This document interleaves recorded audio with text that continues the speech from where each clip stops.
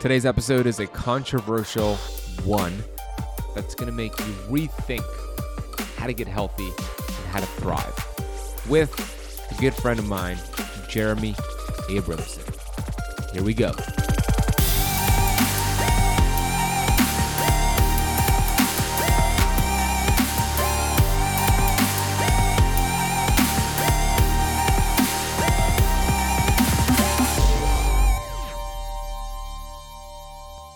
Let's say we got the honor of attending a workshop by Warren Buffett to learn about wealth, right? Because this guy's a billionaire. He knows what he's talking about. So Jeremy raises his hand and he's like, Warren, how do I become rich like you? And Warren Buffett says, that's easy, Jeremy. Just spend less than you earn and you'll be rich like me. And then he goes on to a different question. And Jeremy's like, wait a minute. Yeah, that makes sense. But there's no solution in that. That's the same thing with calories. In versus calories out. It doesn't give you the solution. It's a distraction. So what really matters then, Jeremy?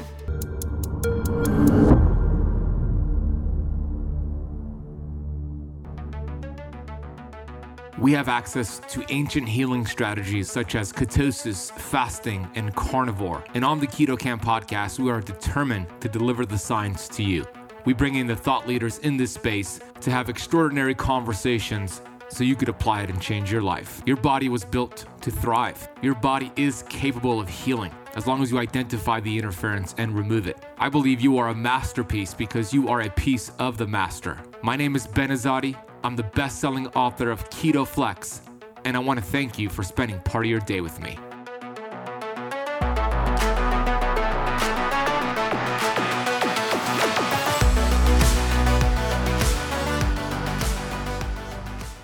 Hey, Keto Camper. Your host, Ben Azadi here. I'm super excited to be with you today. You can learn more about me over at benazadi.com. Recently, I got together here in Miami, where I live, with a good friend of mine, Jeremy Abramson. He has like 1.5 million followers on TikTok. He's got an incredible podcast called Thrive University. And he's just an awesome, genuine human being. And we got together and we recorded an epic podcast at his studio here in Miami for his Thrive University podcast. And the interview did really, really well. I posted it and clips all over the social media interwebs, and it did really, really well. Viral videos all over the place. So I asked Jeremy, I said, Jeremy, would you mind if I took the entire interview, uncut, and put it on my podcast? And he gave us the green light. So that's what you have today. It's probably going to be one of the most controversial interviews you've listened to and episodes you've listened to.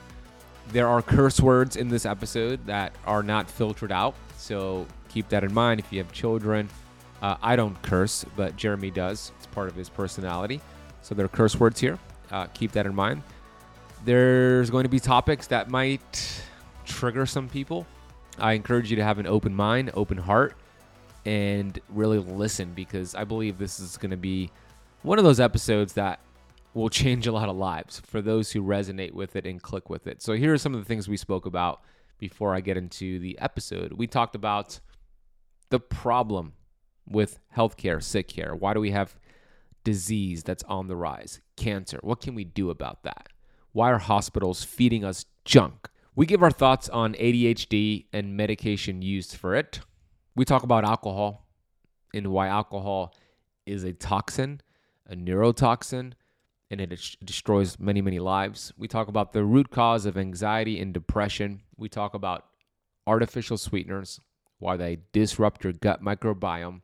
We talk about the benefits of intermittent fasting, the dangers of seed oil, how to take personal responsibility, how to live on purpose with your purpose, how thoughts influence your health, why cutting calories is a joke, benefits of autophagy, easy ways to boost brain health, and is the vegan diet helping you or hurting you? And a lot more. This is a fantastic episode. I'm excited to share it with you shortly. Before I get into this episode, I want to take a minute to get to the Apple Podcast rating and review of the day from MegaClean83. Here's what Megan said. Megan said, "Can't get enough." And you use K for can't. I like that. Is that a reference to Keto Camp? Camp with a K? Anyways, thanks for all your knowledge, Ben. My health has drastically changed since listening to your podcast. I started listening in April, and since then, I've lost 30 pounds and have significantly reduced my inflammation. And so much so that when I had surgery, my recovery was progressing faster than anyone had anticipated. Thanks for making your passion my passion. Without your health, you have nothing. All my thanks. Mega Clean, Megan in Iowa. Wow, Megan, congrats. So happy for you. Keep healing. Glad the surgery was successful. And I'm going to reword your sentence because here's what you wrote, which is awesome. So don't get me wrong. I'm not calling you out in any way, but I want you and everybody to understand. So here's how you worded it. You said, since then, I've lost 30 pounds, and then I've significantly reduced my inflammation. But it's the other way. You've reduced inflammation, and then a side effect is you've lost the 30 pounds. That's how it works. So congratulations. I'm so happy for you. So proud of you. Thank you for listening since April, and thank you for leaving that rating and review. You're awesome. Keep kicking butt. If you have not left the Keto Camp podcast a rating or a review on whatever platform you're listening from, please do so right now. Pause it, do it. It really helps, and maybe I'll read your review on the next episode. If you want to learn more about my health coaching services and get access to my signature course and work with me and our Keto Camp coaches to really implement in a strategic, structured way, keto fasting, carnivore, keto flexing, and mindset, then message me on Instagram. We'll see if it's a good fit. My Instagram handle is @thebenazadi. Message me with the word energy, and I'll get you some details, and we'll see if I could potentially be your coach. Energy on Instagram @thebenazadi is my handle. All right, let's get into this conversation with my friend, Jeremy Abramson. He is a rock star. His energy is through the roof. He was the interviewer, and I was the interviewee. So you'll love it. It's a great dynamic. When we get together, we just get into this flow state. You'll see that. So here we go. Here is the conversation with Jeremy Abramson and myself. What is up, Thrive Tribe? Welcome back to the Thrive University podcast.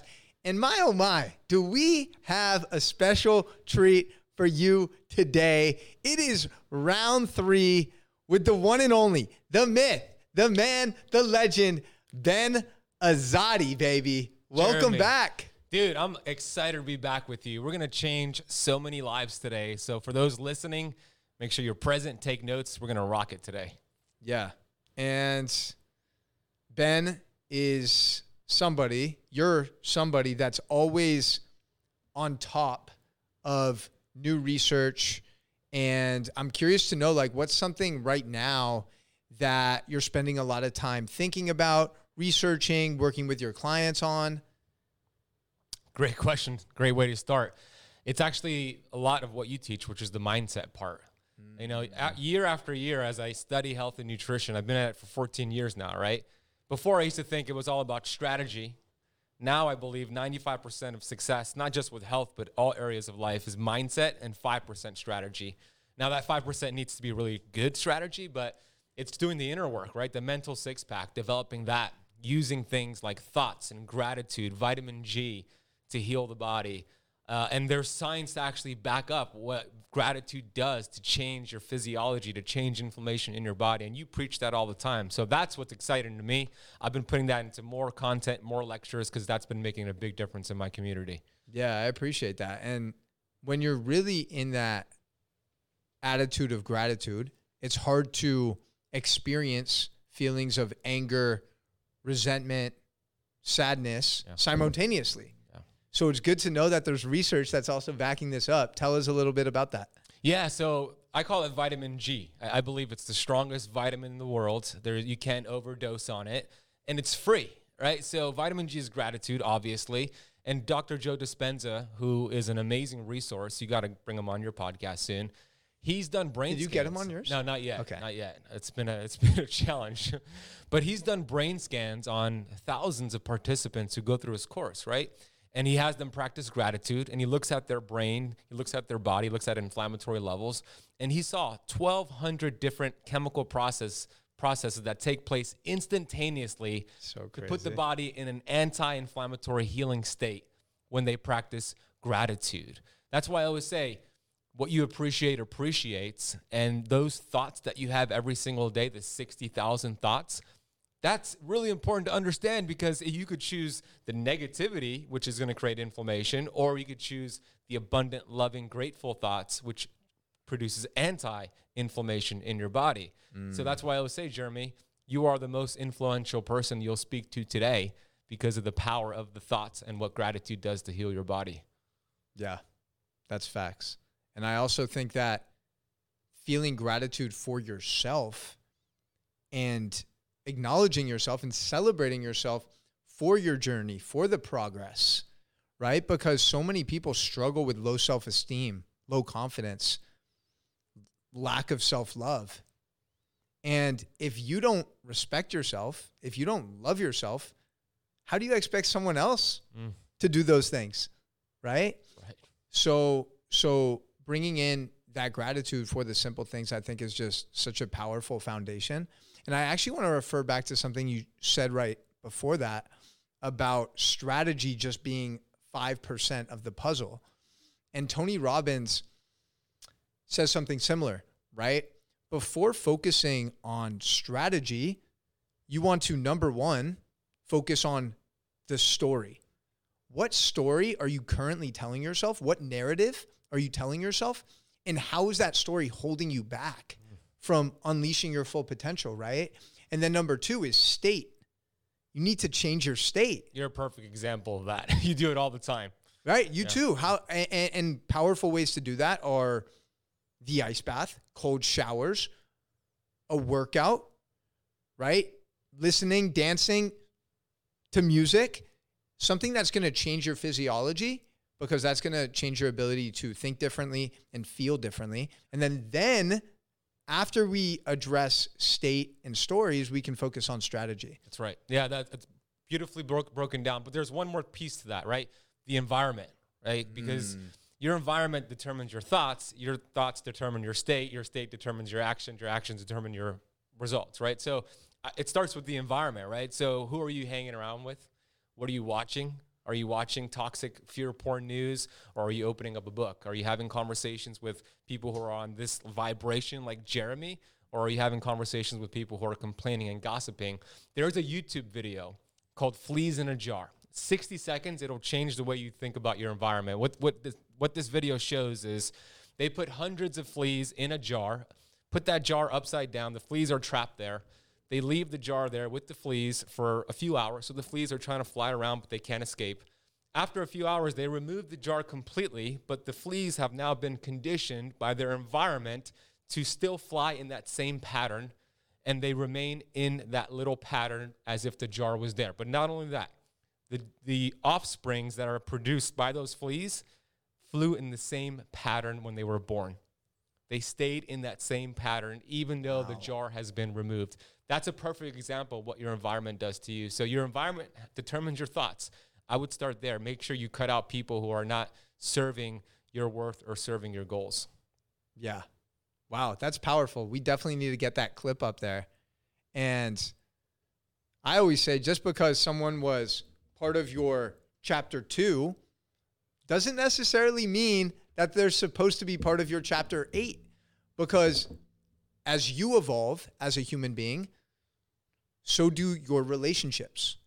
And if the people that you were hanging out with are doing things that don't necessarily align with your highest self, they're getting blackout drunk, they're smoking, they're watching porn, they're doing things that don't serve your growth, then it's probably time to distance yourself and prioritize your peace, prioritize your path forward. So these fleas, this is a video of the fleas, and they don't leave the jar. They're like... The jar is removed, but they still fly in the same pattern as if the jar was there. They were conditioned now to believe the jar is there. In that same... You could see it on the video on YouTube, in that same pattern. They have offspring, and the offspring still fly in that same pattern. That's fucking wild. It's crazy, dude. It's absolutely crazy. And that's powerful, too, because our subconscious mind basically runs our life. Everything. And a majority of our subconscious program is created in the first 7 years. Yep. So understand that all of those stories, all of those experiences as a young child shape our reality as adults. That's exactly it. It's conditioning. Yeah. So when we have those self-limiting thoughts like you were mentioning, it has everything to do with our conditioning and nothing to do with our potential, because it's all just stored in your paradigm, that subconscious mind. But here's the thing. You cannot escape a prison if you don't know you're in one, just like those fleas. So awareness is number one. Why are you having those toxic thoughts? It has nothing to do with you and your potential and all the things you could do in this world. It has everything to do with the first 7 years of your life, these learned behaviors. And if you could understand that, it makes things so empowering, and you could just let that thought pass and then choose a better thought. And I have to share one more thing with you, because I forgot to mention this earlier, the power of thoughts, Jeremy. This is going to blow your mind. I was studying Bob Proctor like I do every single day. He's changed my life, saved my life, I would go as far as to say. And Bob Proctor was sharing a story about being in a car on a road trip in 1975 or so. And he was in the car using his thoughts to make clouds disappear with his thoughts, right? And I thought, this is really bogus. Like, this is wild, but I got to give it a shot. So I go on my balcony where I live in Bay Harbor, and I start to look at a cloud. I chose a small cloud, and I'm staring at it. And I'm like, should I blink? I need to blink. And I'm like all in my head. But then I got really focused on that cloud. And I just started to envision that cloud disappearing before my eyes. And Jeremy, in about 60 seconds, that cloud disappeared before my eyes. So I ran into the bedroom, told my fiance, Natasha, hey, I'm making clouds disappear with my thoughts. And she's like, what are you talking about? So she goes outside with me, and I tell her, pick a cloud, any cloud. She chose a cloud, I make it disappear, and I just keep making clouds disappear with my thoughts. I'm 100% of making clouds disappear with my thoughts. And do you know why? Because thoughts are the most powerful frequency on planet Earth, and clouds are just energy and frequency, and you could actually make them disappear. So I want you to try it, Jeremy, and I want your audience to try it later too. Shit. I haven't seen you in a few months, and you're out here making clouds disappear? Okay. All right. But that's just indicative of how powerful just this inner world is. That's right. You know? And I think something that a lot of people struggle with is they do become a prisoner of their own mind. They become a slave to their thoughts, and they take every thought that they have as truth. And I think something that's been really helpful for me is treating our thoughts, having the perspective of being an observer, literally just watching the thoughts pass by as if they're clouds in the sky. Exactly. And you can acknowledge the ones that don't serve you and allow them to keep going. And then once those thoughts that are empowering you come through, run away with those and really use those to fuel your dreams, to fuel your purpose. This is so important to understand. Like, we could teach people about keto and intermittent fasting and all the cool things we're going to talk about, but this right here is how you change your life for the better.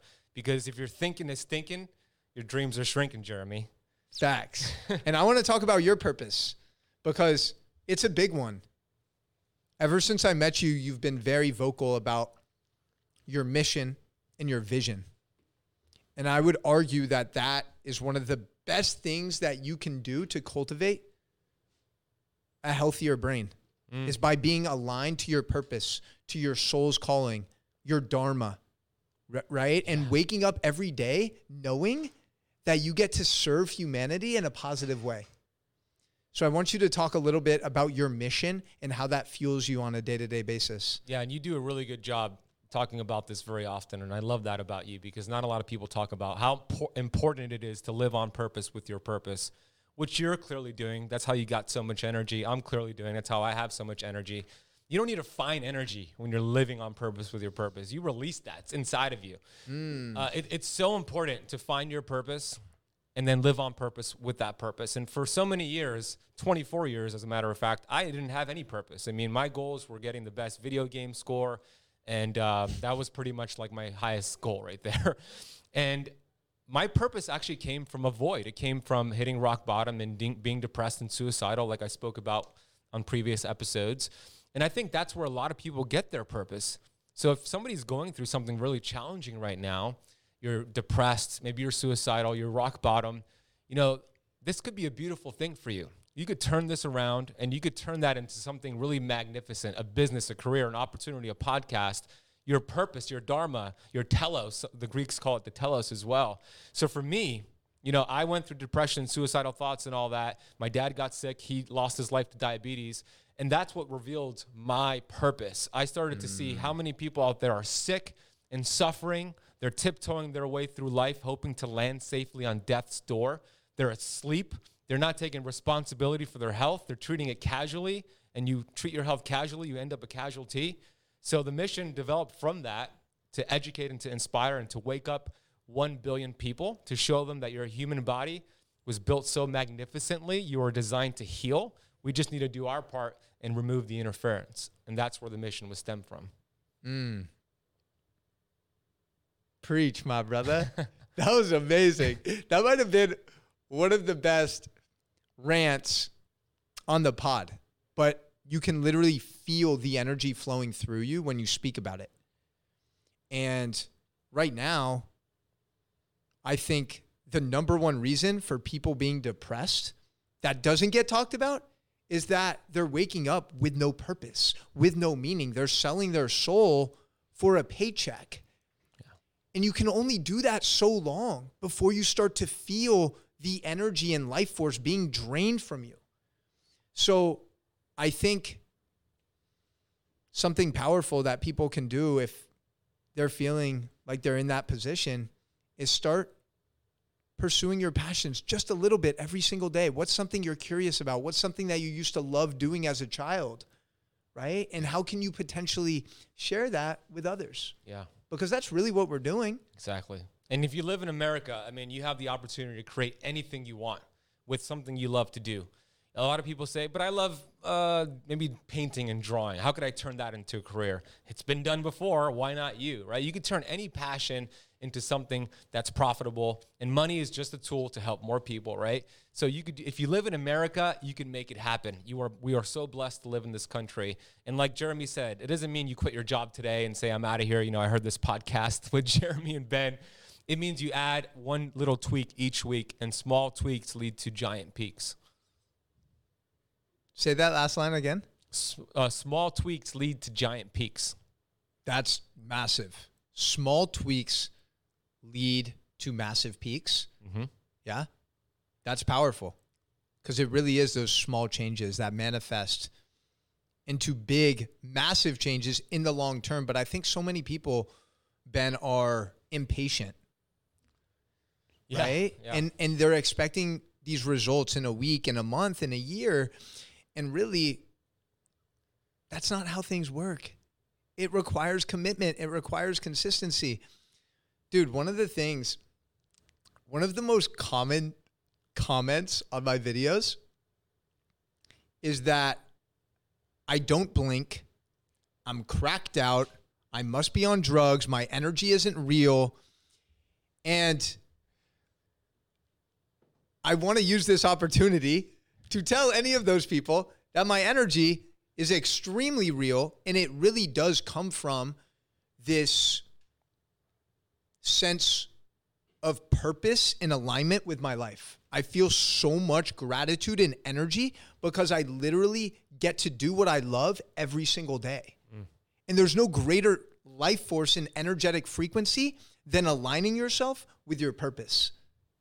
Amen, brother. Preach, dude. And I know Jeremy personally. I've known you for years, and Jeremy is not doing cocaine. He's not doing drugs. Like, this is his natural, authentic state. Perfect example, when I parked, down the street here to meet you at your studio, I'm walking across the street and I hear, Ben Azadi, Keto Camp. Jeremy shouting out from across the street, welcoming me with a big hug and energy. Like, that's who he is. And that's your authentic self. And that's why you're changing so many lives, connecting with so many people. And I know Jeremy personally, like, this is his true, authentic self. Whether you're having dinner with him, you're on a podcast, he's on a YouTube video, whatever it is, like, this is Jeremy. One more thing to add to the purpose. There's a great book that came out in the 1980s called Recovering the Soul. Great title, from a medical doctor named Dr. Larry Dossey. And they just did a study in that book looking at when Americans had their first heart attack or stroke, And they would predict that American adults would have their first heart attack or stroke 85% of the time during Monday morning between 8 and 9 a.m. going to a job that they hate. And that's what stress does, to your point, to lead to disease in your body. Yeah. And it's crazy, right? Because the Western medicine model is never going to address that, right? That requires getting to know someone, having deep conversations, because you can be doing all of the things right. You can be intermittent fasting. You can be eating the healthiest foods. You can be training hard. You can be getting adequate sleep.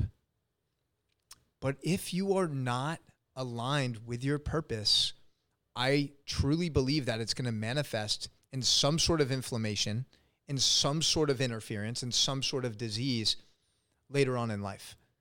It will. It's a fact. It's an absolute fact. I mean, if you want the science behind all of this, because some people hear this and they think gratitude and thoughts and, you know, being aligned with your purpose, they think it's a little woo-woo. Have you seen people kind of make those comments? Yeah. So then we could back it up with science, right? I mean, just go study Dr. Bruce Lipton, who I've interviewed. Have you interviewed him yet? No. Yeah. So I interviewed Dr. Bruce Lipton, and he explained, and he has research that shows the thoughts that you create, those 60,000 thoughts, are frequencies that penetrate your cell membranes and communicate with your DNA nucleus.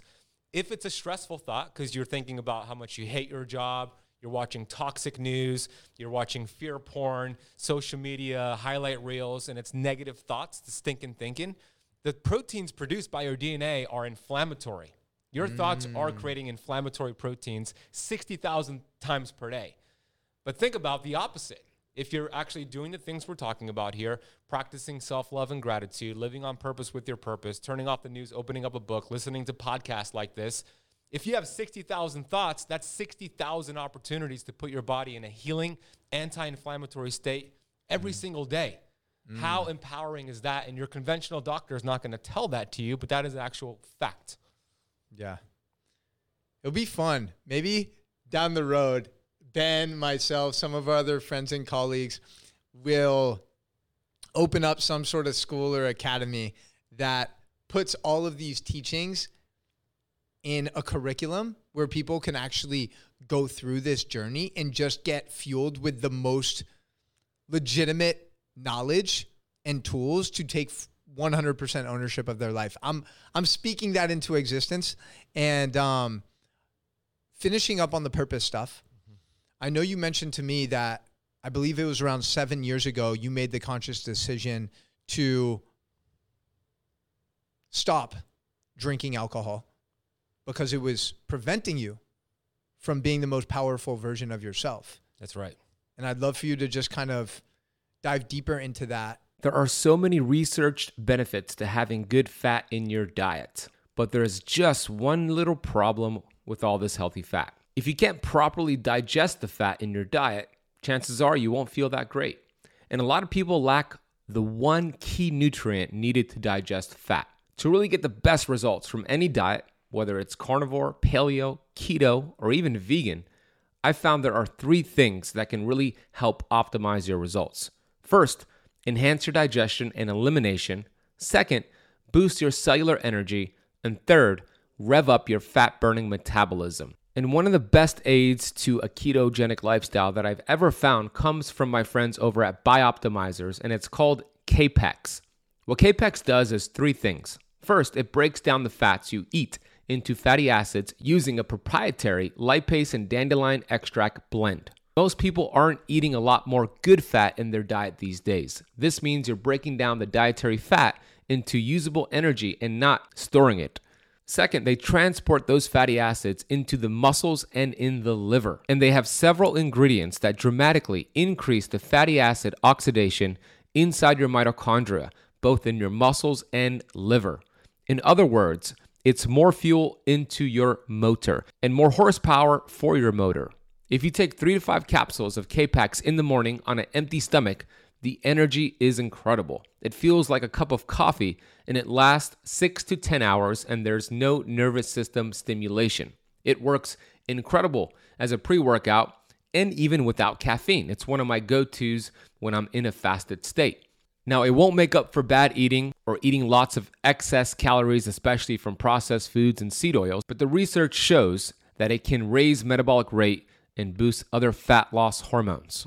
I highly suggest trying it for yourself. And when you go to kenergize.com/ketocamp, that's KENERGIZE/ketocamp, camp with a K, you'll automatically get 10% off any package of K-PEX with the coupon code KETOCAMP10. That is KETOKAMP10. We will also drop a link for you down below in the podcast notes. Yeah, I never had a drinking problem, meaning I wasn't addicted to alcohol, but I was an occasional drinker. I would have a drink maybe 2 or 3 times a month. And every time I drank, whether it was like a healthy organic wine or tequila or beer, whatever it was, the next day I was just not who I wanted to be, meaning I was a little bit behind. Maybe some brain fog, maybe the day just got started a little bit late. I didn't feel like I was 100% on my A game. Yeah. And at this time is when I was actually getting really clear on my purpose and my mission, which is to educate and to inspire 1 billion people. So I'm thinking about, all right, if that is my mission and I'm committed to it, not just being interested in that mission, but I'm 100% committed, this is taking me away from that. Even if it's just a little bit, that's going to add up and compound over time. So I told myself, I haven't hit that mission. I haven't helped those 1 billion people. I don't deserve to be doing things like that. That's not serving that mission and taking me in the opposite direction. So once I got clear on those highest values, then I made the decision to stop drinking. And I haven't had a sip of alcohol ever since then. Really? Yeah. So 7 years, like basically complete sobriety when it comes to alcohol? 100% sobriety. Wow. That's inspiring. Thank you. That's powerful. And I think sometimes we've been told that a couple glasses of wine is actually beneficial for your heart, which is complete bullshit because that's under the preface that resveratrol, which might be beneficial in some capacity, you would legit need to drink like a couple bottles of wine by yourself to get the benefits of resveratrol, right? Which obviously is not going to serve you. And I think a lot of people underestimate how much of a negative impact even just a couple drinks has on your brain, your sleep, and your ability to show up in the most powerful way for yourself and for others. They do. Most people do. And you're right. Alcohol is a neurotoxin. It doesn't matter if it's the best alcohol in the world or some cheap beer. All of that is a neurotoxin. You're killing brain cells every sip of alcohol that you drink.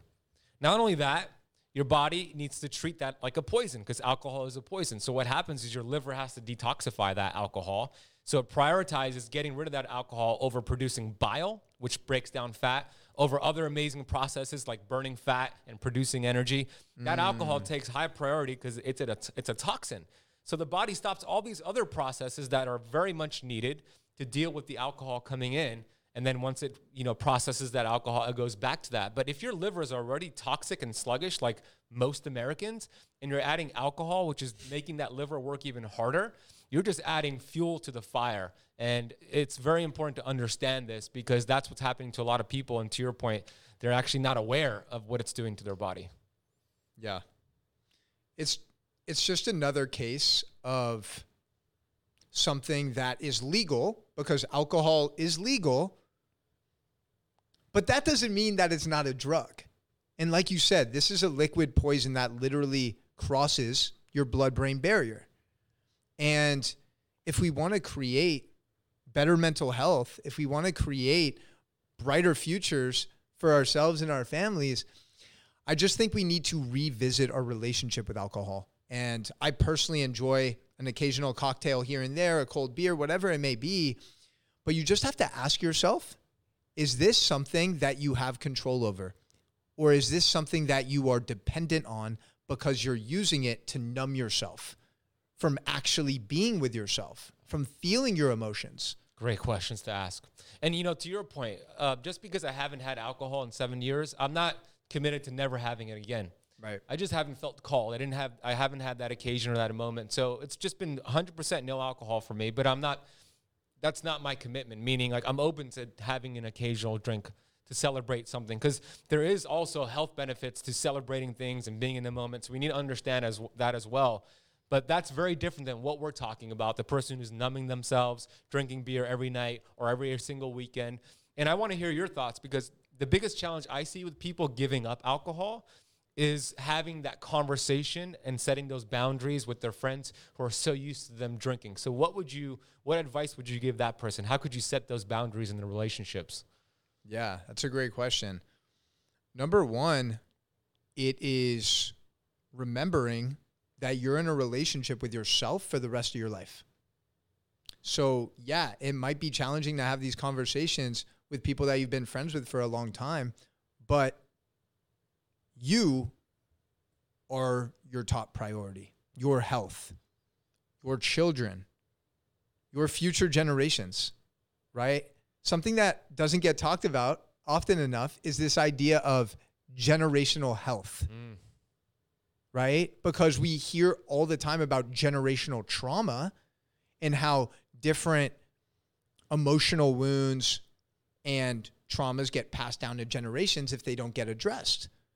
So we have the opportunity to actually change the narrative, face our traumas, heal from our emotional wounds, and create true health and healing on our lives, and then give that gift to our children, to our future grandchildren. And to answer your question fully, I think once you understand that you're the top priority, it's understanding that if these people that you're communicating to are actual, real, genuine friends, then they are going to see you. They're going to hear you. And if that's something that they don't appreciate or don't receive well, then I think that's pretty indicative of the type of person they are and whether or not they belong in your life. And that's super challenging, right? Because it's all about leaning into discomfort. It's leaning into those uncomfortable conversations and the idea that you might have to reinvent your relationships to align with the newest version of yourself. You know, and I think a great way to do that is simply spend time at places where you're likely to meet people with similar interests. Yeah.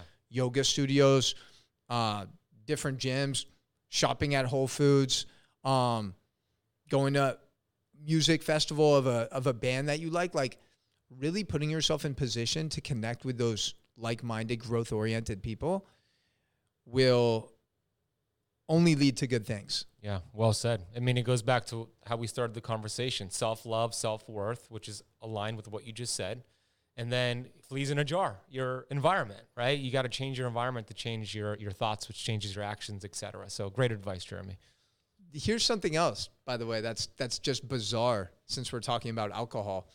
Alcohol is the only drug that you have to justify not taking, right? Like if you're at a bar with your friends and they're all drinking and they offer you a drink and you're like, nah, bro, I'm good. They start to look at you funny. They're like, what do you mean you're good, bro? Like, we're all drinking. Like, this is part of what we do. It's like, nah, man, like, I'm good with my water. Like, I don't want to feel like shit the next day. You literally have to have, like, excuses and reasons ready to justify the fact that you're not poisoning yourself with this toxic, inflammatory liquid that somehow is still legal. But that's just my 2 cents. It's wild. Yeah. I mean, something similar could be said about sugar, right? It's like there's a drug dealer on every corner with sugar. Ice cream trucks and gas stations and supermarkets loaded with sugar, and sugar could be categorized as a drug as well. So it's crazy how we normalize these things, and in reality, it's not healthy to have these on a daily basis. I'm curious to know, since we're on the topic of sugar now, so my perspective on sugar, if it's like real sugar, like either coconut sugar or something from like a natural source, like fruit, of course. If you have an active lifestyle, like both of us do, your body actually has the mechanism to use that sugar for fuel, right? And you can burn that sugar. But the artificial sweeteners, like sucralose, high fructose corn syrup, aspartame, your body doesn't really have the systems or mechanisms to digest and metabolize those chemical compounds. You're right. It's a completely different process. If you think about eating a whole fruit, an apple or blueberries or whatever it is, versus even fruit juice, which strips away a lot of these fibers and complexes, versus like high fructose corn syrup, sucralose, aspartame, completely different process. The whole fruit is treated as a whole fruit. There's a matrix of like antioxidants and fiber. Your body's going to use it. You're going to assimilate it. You're going to burn it for energy, right? Put it into your glycogen stores, your liver, muscle cells. You take sucralose on a daily basis, man, you're going to wreck your gut. You're probably going to create some neurological issues, possibly. But high fructose corn syrup, Dr. Bruce Lipton shared with me that when you consume high fructose corn syrup, which is just processed sugar, it takes blood flow away from the prefrontal cortex of your brain, as you know, the decision-making part of your brain, and directs it to your amygdala. So it puts you in fear, in a fearful state, takes you away from critical thinking when you consume high fructose corn syrup. And that's just further proof that your food determines your mood and mental health. That's it. That's fucking wild. I never heard about that. And that explains why. I mean, it makes sense, too, when you think about it, because the amygdala is this small almond-shaped part of the brain that's really responsible for fear. And if you're heightening blood flow to that area, you're going to elevate those feelings of fear, which is going to lead to things like anxiety, right? Which is, in general, just a constant looking forward and fearing what's next, what's going to happen, what's not going to happen. ADD, ADHD, all these labeled conditions. Yep, all of that. Exactly. What are your thoughts on ADHD? My thoughts is that it's a label used to mask. It's a label used to mask a symptom, but it's actually not getting to the cause, right? So it's very controversial. I don't know what you think about that, but I think it's made up. I think that a kid who has ADHD, you could put him in front of something he loves to do, and his ADHD goes away. So how do you explain that, right? I think it's a matter of them not finding the things they love, but also, nutrition, lifestyle, et cetera. So I think it's a combination of things, and I think it's treated the wrong way, like conventional medicine always treats, and it's just looking at the symptom, putting a Band-Aid on it, versus getting to the cause or causes to why this person actually has these symptoms. What are your thoughts on ADHD? This is good. This is great because a lot of people are going to be triggered by what you just said. I know. And I want to preface everything that I speak, and I second this with everything that Ben says. Like, none of the stuff that we're talking about or saying is designed to offend anyone or hurt anyone's feelings. So if you do find yourself getting triggered by any of the things that we're saying, it's just an opportunity to really check in with yourself and ask why. And we're not saying to agree with us or believe everything we're saying. Always do your own homework, your own research. These are simply our opinions. This is not medical advice. That's right. And I could be completely wrong, but that's how I feel right now, right? I'm open to changing my mind. My perspective is very similar to yours.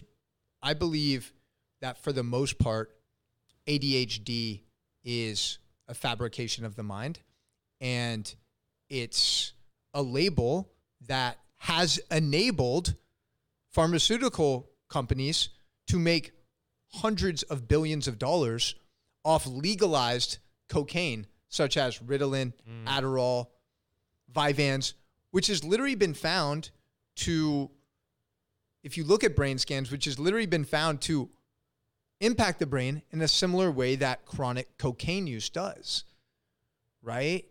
And we're giving this stuff, bro, to 7-year-olds, 8-year-olds, 9-year-olds. It's somehow become normal in our society that we're literally feeding children methamphetamines rather than actually holding our parents responsible, teachers responsible.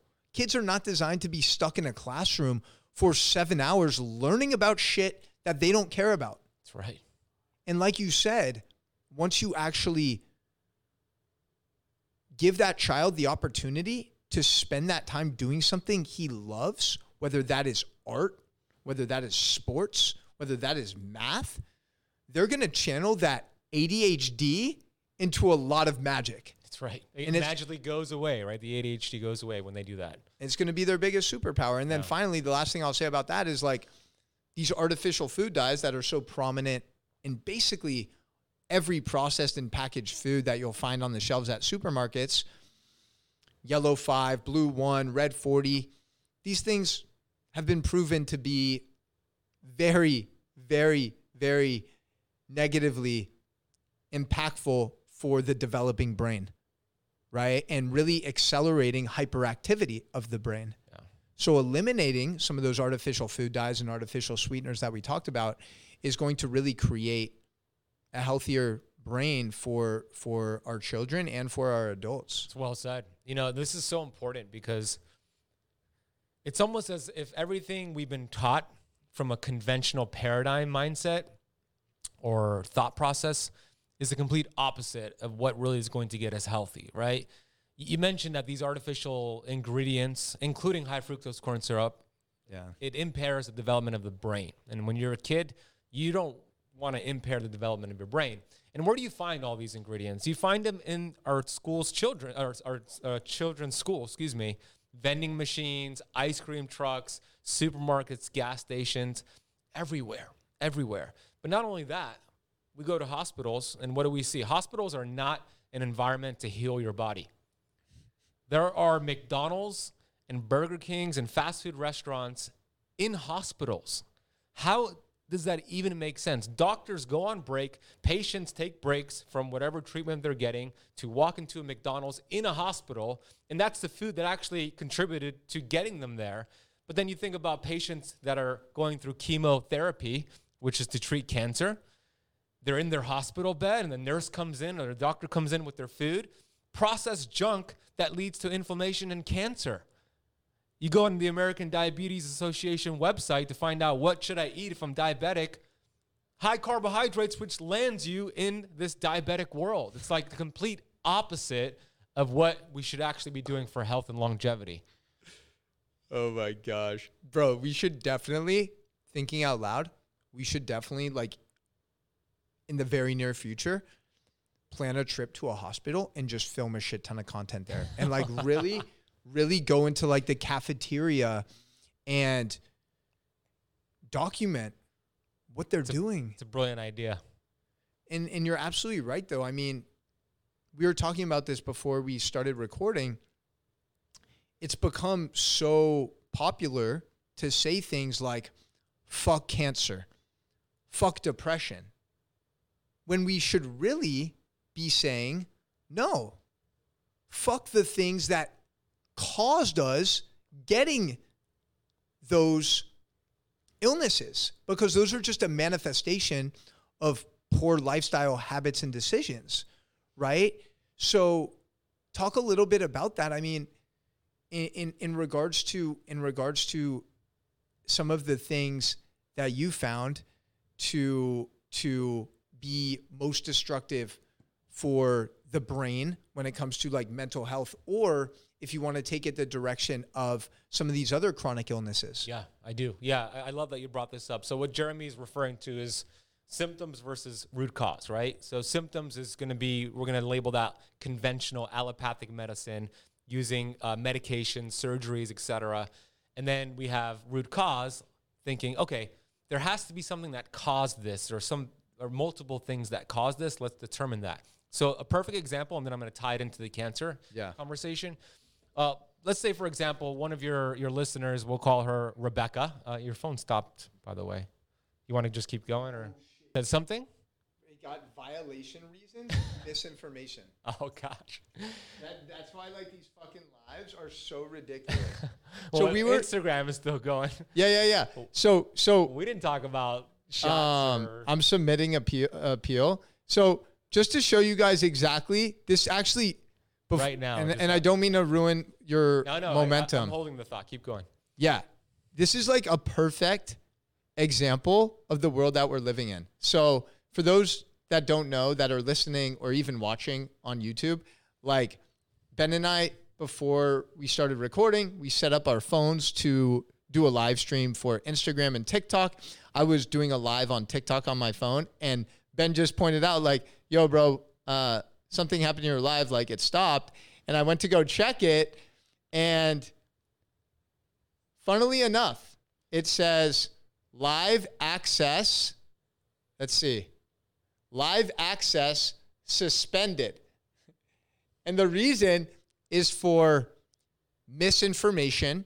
Your live access was suspended for violating our integrity and authenticity policy. We do not allow content that promotes inaccurate information. That's the world we live in. The resistance is strong, and that makes our message even more important. And by the way, everything we shared, they could fact check us on that, right? There's research to back it up. Anyways, let's continue, because that's a perfect example of how incredible things are these days. But when we talk about, I'm going to give you a crazy example. So let's say one of your listeners, we'll call her Rebecca. Rebecca decides it's Friday night, and I'm going to have some fun. I'm going to eat 2 pizzas, like whole pizzas. I'm going to have 50 prunes. I'm going to have 2 cups of sauerkraut and 2 pounds of cheese and all this food. She's going to feast, and alcohol. She wakes up the next morning, and she feels like crap. She has all these symptoms. She has acid reflux. She's got brain fog. She's got constipation and really upset stomach. So she phones her doctor, and she says, I need an appointment right now to deal with these symptoms that I'm dealing with. So her doctor's like, okay, we could get you in. Even though it's Saturday, let's get you in, Rebecca. So Saturday morning, she's walking to that office with her doctor, explaining all the symptoms. I'm dealing with this. And her doctor says, no problem. We have an anti-flatulence. We have an antacid. We have 5 more medications that I could prescribe for you to help you with these symptoms. Now, what if the doctor would have had our mindset and said, what did you eat last night? And then the patient, Rebecca, would have said, I had all this food. And the doctor would have been like, oh, that's the cause. Don't do that again. Don't eat all that food in one sitting. Makes perfect sense, because those symptoms that Rebecca was getting are actually gifts from the innate intelligence to show her you did something that actually caused interference in your body. And I'm showing you the symptoms so you could correct it and bring your body back to homeostasis. So symptoms need to be looked at as blessings and gifts from the innate intelligence, this inner physician. And I got news for you. Cancer, diabetes, autoimmune disease, obesity, and all the other conditions people are dealing with are all symptoms. They're actually not the problem, to your point. They are a result of the problem. So we have Western medicine, conventional medicine, just chasing symptoms and treating symptoms, like driving on a road trip and having the check engine light come on and just covering it up. But then we have you and I, and people who are actually looking at functional medicine, saying, hey, why is this check engine light on? The symptom. Let's turn the car around, pull it over, open up the hood, and find out, and then remove that interference. And then what happens is the symptoms go away, right? Yeah. If you're dealing with weight gain, if you are 100 pounds overweight right now, you don't have a weight problem. You have a weight symptom. You get healthy, the weight comes off, you release it. But you don't chase the symptom and try to cut calories and focus on weight loss. You focus on health. So there's so many things we could compare that to when it comes to symptom chasing. Yeah. You're very good at just making these analogies that are so simple and so profound. Like literally that analogy, like your check light engine comes on, right? You could literally like put tape over it. That's going to cover up the engine light. Or you could actually address the cause of why the check engine light is on in the first place. And those are the stories and analogies that actually, I think, bring this understanding to another level. And I want to piggyback what you said. We're so quick to label things like anxiety, ADHD, and depression as these terrible things, when in reality, it's an opportunity for you to actually check in with yourself and ask yourself questions like, why am I experiencing these different feelings and emotions? Why are these things coming up? What did I eat yesterday, the last week? What relationships am I allowing myself to stay in, even though they might be toxic? Am I doing work that's meaningful and purposeful? Am I moving my body? Yeah. Right? Like, this is a common checklist that we should be going through to really check in with ourselves. And I remember when I first experienced like feelings of depression. I didn't even know what depression was. I was at the University of Oregon where there's like no sunshine for at least 6 months. And I went to the campus doctor and I mentioned that I was just feeling not like myself, not trying to be in social situations, just feeling very isolated and lonely. And within 10 minutes, I got a prescription for an antidepressant, an SSRI. And not once did the doctor ask me what my nutrition was like, what my fitness was like, what my relationships were like, what my school was like, if I was going through any stressful situations, just being a college kid. Not once. Hey, Keto Camper, I want to interrupt this episode real quick and let you know about a product I've been using to reduce inflammation and to get better sleep. When it comes to the CBD space, it is like the wild, wild west. And the company I've discovered is Dr. Phillips Formulations. It is pure, safe, potent, and yes, it's formulated by a doctor. They bring over 20 years of medical experience to their CBD oil. They have a proprietary formulation which combines pure, high-quality ingredients with the knowledge of a board-certified physician. They have tinctures that are internationally certified for non-GMO. And here's what they also have: keto CBD fruit chews. Yes, they are keto friendly, they taste delicious, and they're a great way to reduce inflammation in the body. If you want to get your hands on these CBD tinctures and keto fruit chews, head over to drphillipscbd.com. That is drphillipscbd.com. We will also put a link for you in the podcast notes down below. Okay, let's get back to this episode. And I figured on my own research, I realized like, oh, wow, sunlight actually plays a huge role in mental health. And I haven't seen any for like 4 months, right? Seasonal affective disorder is a real thing, right? And you know what's interesting about that story is that it's amazing because we live in a world right now, Jeremy, where the patient actually knows more about nutrition and lifestyle than the actual doctor. And we're educating these conventional doctors. That's the world we live in because they read books, they listen to podcasts, and conventional doctors don't have the time. That person you saw in the University of Oregon, they just didn't have the time. All they knew was, hey, this works for, depression and symptoms towards depression. But we live in a world where we actually know more. The average human who is studying this information knows more than the actual doctor when it comes to nutrition and lifestyle behaviors.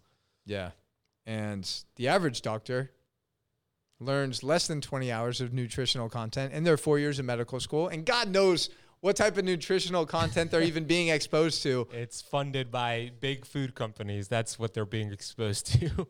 Yeah. And there is a time and place for conventional doctors. Thank God for like surgeries and all these things they do. But when it comes to changing your lifestyle and nutrition, it's like that's not their wheelhouse. It's just not. So I don't know. I'm sure you probably saw this. I think it was last week. Came out Psychology Today. A bunch of other really respected medical journals were basically saying that depression is not a product of a chemical imbalance in the brain. Whoa.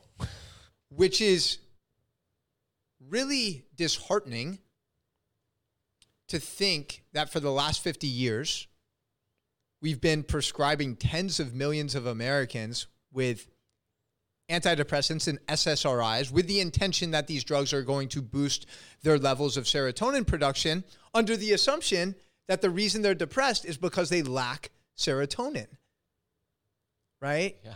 So 50 years later, we come to this realization, and the thing that bothers me is that none of these pharmaceutical companies are being held accountable. Mm-mm.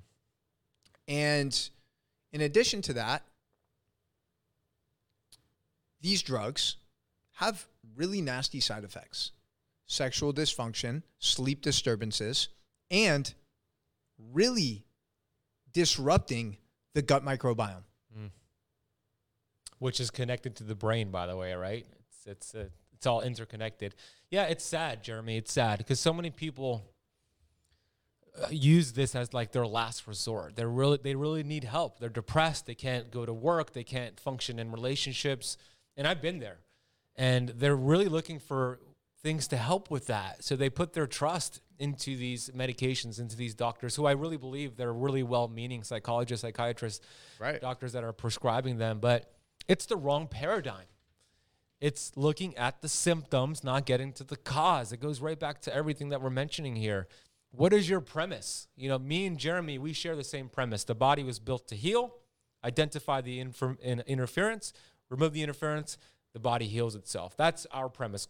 Would you agree to that? Yeah, for sure. And the premise of psychiatrists, psychologists, doctors is the body's not built to heal. It's actually, it needs help. It needs assistance. You're depressed. Your brain has a chemical imbalance. We need to give you something to help serotonin to be produced. But it's looking at the symptoms, looking at things that are really far removed from the cause. And that's a perfect example with what just came out about the depression and the meds. It's sad. It's awful.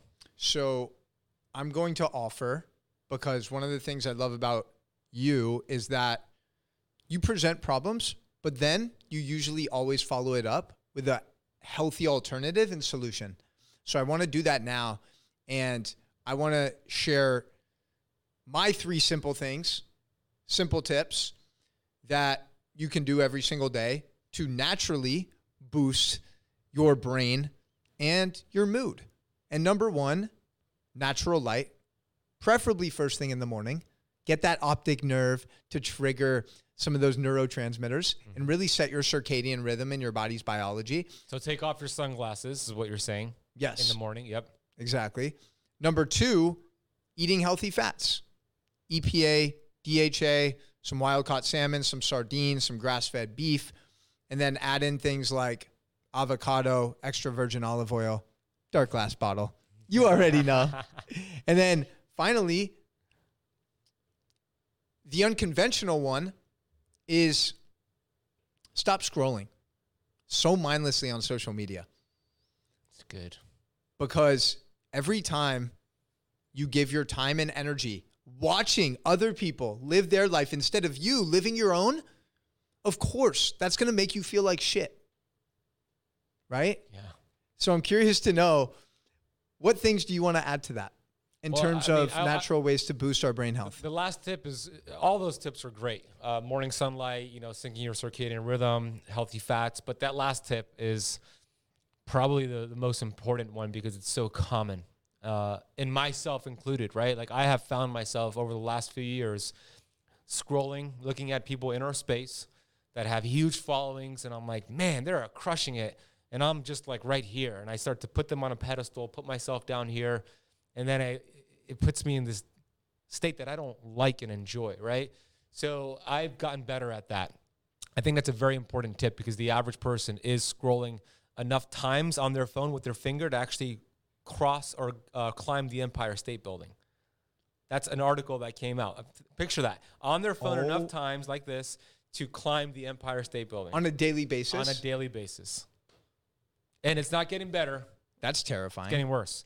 And we love social media the way we use it because we put educational content. We use it. We don't let it consume us. So your question was, what are 3 things, or what would I just add to that just for like health and longevity in general? Okay. Like what are some of the primary things that you teach your community, your students on natural ways to just optimize their brain health? Brain health. Okay, got it. Yeah, intermittent fasting is great for the brain because when the body... And you want to work your way up into a fast. Think of fasting like a muscle. If you've never fasted before, you start with 12 hours, then 13, 14. We've kind of spoken about that before. But here's the amazing thing that happens when your body's in a fasted state. It's important to remember this. We're genetically hardwired for the old school, meaning the way that our ancestors lived. And they all practiced intermittent fasting. That is a fact. So when the body is in a fasted state, innate intelligence, which is this inner physician, thinks, whoa, 18 hours, no food, we're going through a famine. Let's keep this body and this brain alert and energized and focused so we could go out there and hunt and kill that tiger, that lion, whatever it is, that meal that we need to eat to stay alive. So it pumps the body full of these counter-regulatory hormones, cortisol, glucagon, human growth hormone. But for the brain, it produces brain-derived neurotropic factor. You know all about that, Jeremy. BDNF. This is miracle grow for your brain. This is brain fertilizer. And this is your innate intelligence, the body pumping your brain, pumping your system full of energy and resources and blood flow to go out there and hunt and kill. But the ultimate hack, you're not going to do that because you live in a country that has food readily available. So you're just going to use all that energy and focus to have an amazing, intentional, productive day. And that's one of the reasons why I love fasting. Can you also talk a little bit about autophagy? Yeah, it's another amazing benefit. So autophagy, the Greek definition stands for eat thyself, which sounds pretty weird, right? But it's another amazing process from the innate intelligence. When there's no food energy coming in, the innate intelligence starts to think we're going through a famine. What are we going to do to preserve this body? Where are we going to get energy from? So you have this innate intelligence that are now it's looking for cells inside of your body and mitochondria and proteins and fats that are dysfunctional. They are inflamed. And autophagy is that process of going into those cells and repairing those cells. Let me know when. Oh, keep going?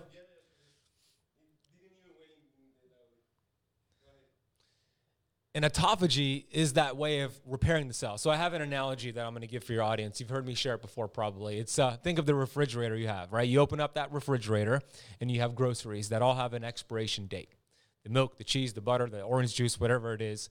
Right. What would happen if you just let all of those groceries inside of the refrigerator expire? You don't use them, but you let them expire. They get nasty. They get nasty. moldy. They get moldy. But instead of throwing those nasty groceries in the trash, you just shove them towards the back of the fridge, go to Publix, Whole Foods, go to buy fresh groceries and put them in front of the old groceries and close that door. That's going to be disgusting, right, Jeremy? Mold, bacteria, disease will develop in that refrigerator. Human body is just like that refrigerator. We have cells, proteins, mitochondria, and fat that have these expiration dates on them. And if we're not taking the time to get rid of the trash, the junk, disease develops in the body. Autophagy is the process of getting rid of those expired groceries.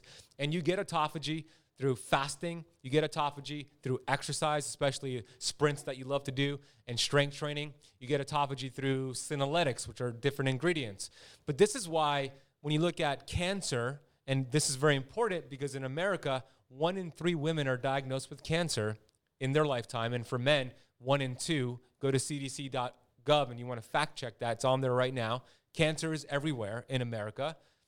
Dr. Thomas Seyfried, who's an oncologist from Boston College, has said in his research that if you completed a 7-day water fast once a year, you would reduce your risk of any cancer by 95% because of this autophagy process. How empowering is that? We have control here.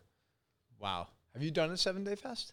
I did a 5-day water fast, and I achieved what's called maximum autophagy, which is what he was referring to. So I'm metabolically flexible. You are too. So we could achieve what he's saying in 7 days in 3 to 5 days. And you could test that by looking at blood glucose and ketones. So yes, I hit max autophagy. I did a 5-day water fast. How about you? Have you done a log fast? 3 days is my longest. It's great. Yeah.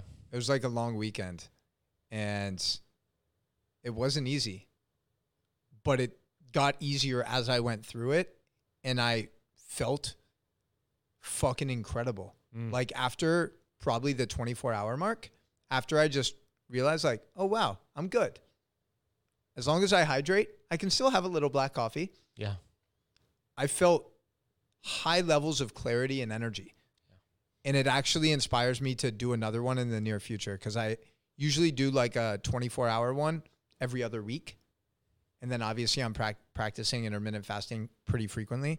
It's so powerful, bro. Yeah. Like it's so crazy. And that's a free tool, right? You don't have to spend any money to fast. You actually save money, right? You're not spending money on food.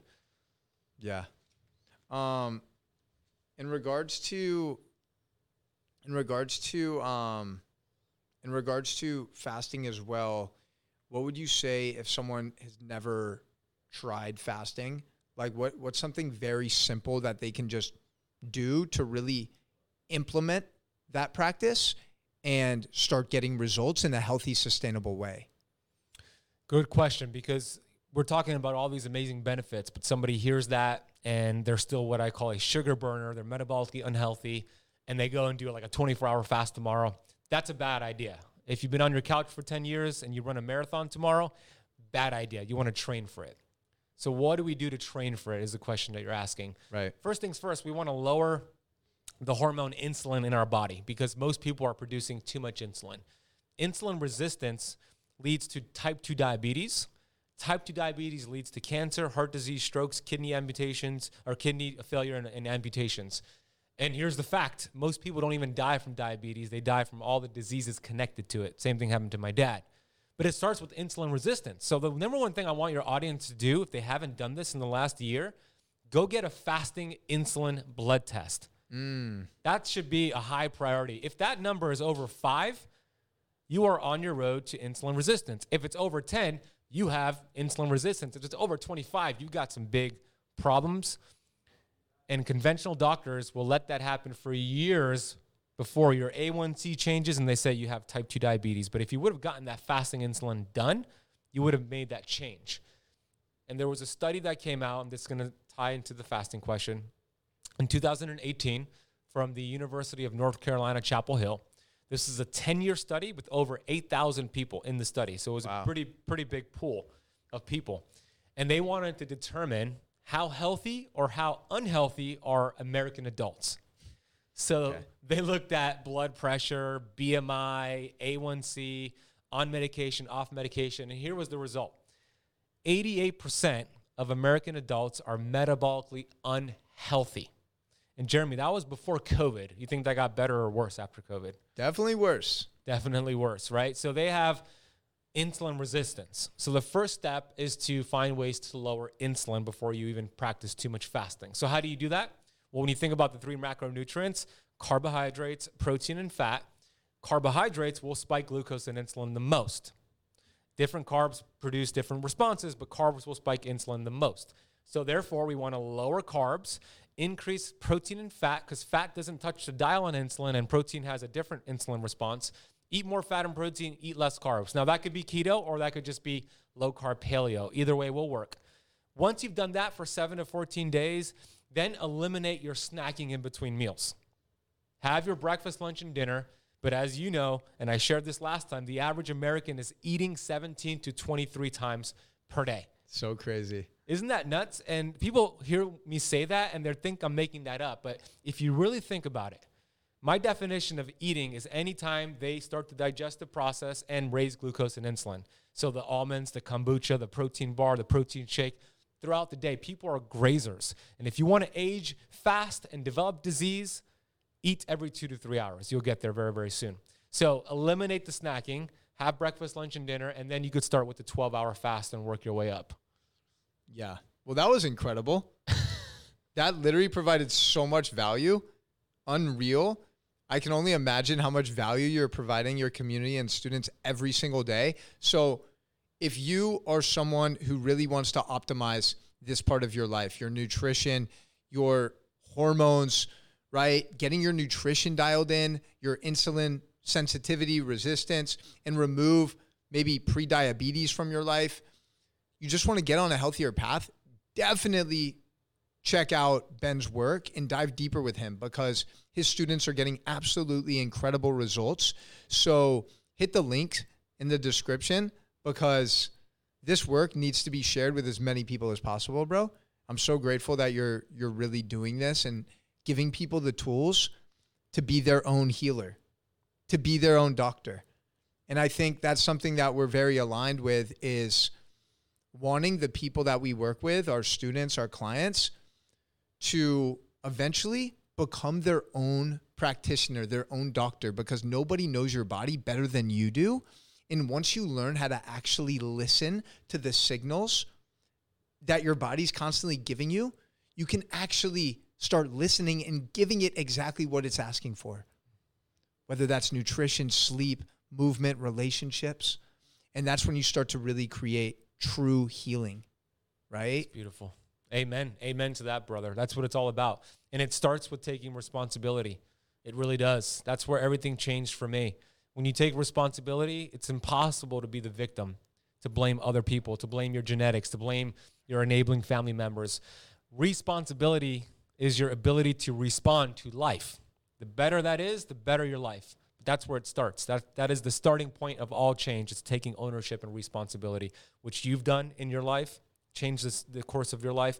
I've done with mine, but that's where it's at. So we hope we have given a lot of people who felt hopeless hope, and the starting point is responsibility. And once you take ownership, we're excited to hear your stories. We're excited to hear some success that came out of this episode. And Jeremy, I love what you're doing. You're changing so many lives.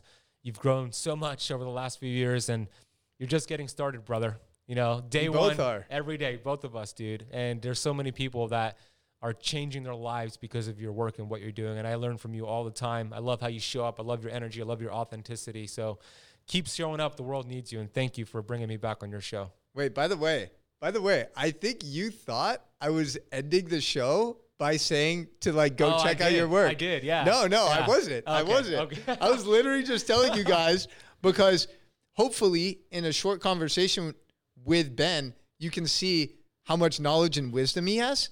So dive deeper, honestly. Dive deeper. Like if any of the stuff, if you're watching on the live streams right now and like stuff that Ben is saying is hitting you, like go to his profile, check out his links and get involved with him. Trust me.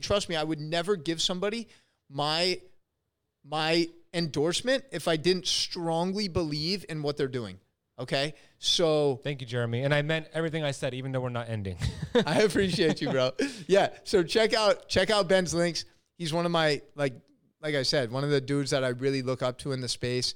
And I'm grateful to have him as a friend. And it's been way too long since we've done this and just like connected. Yeah.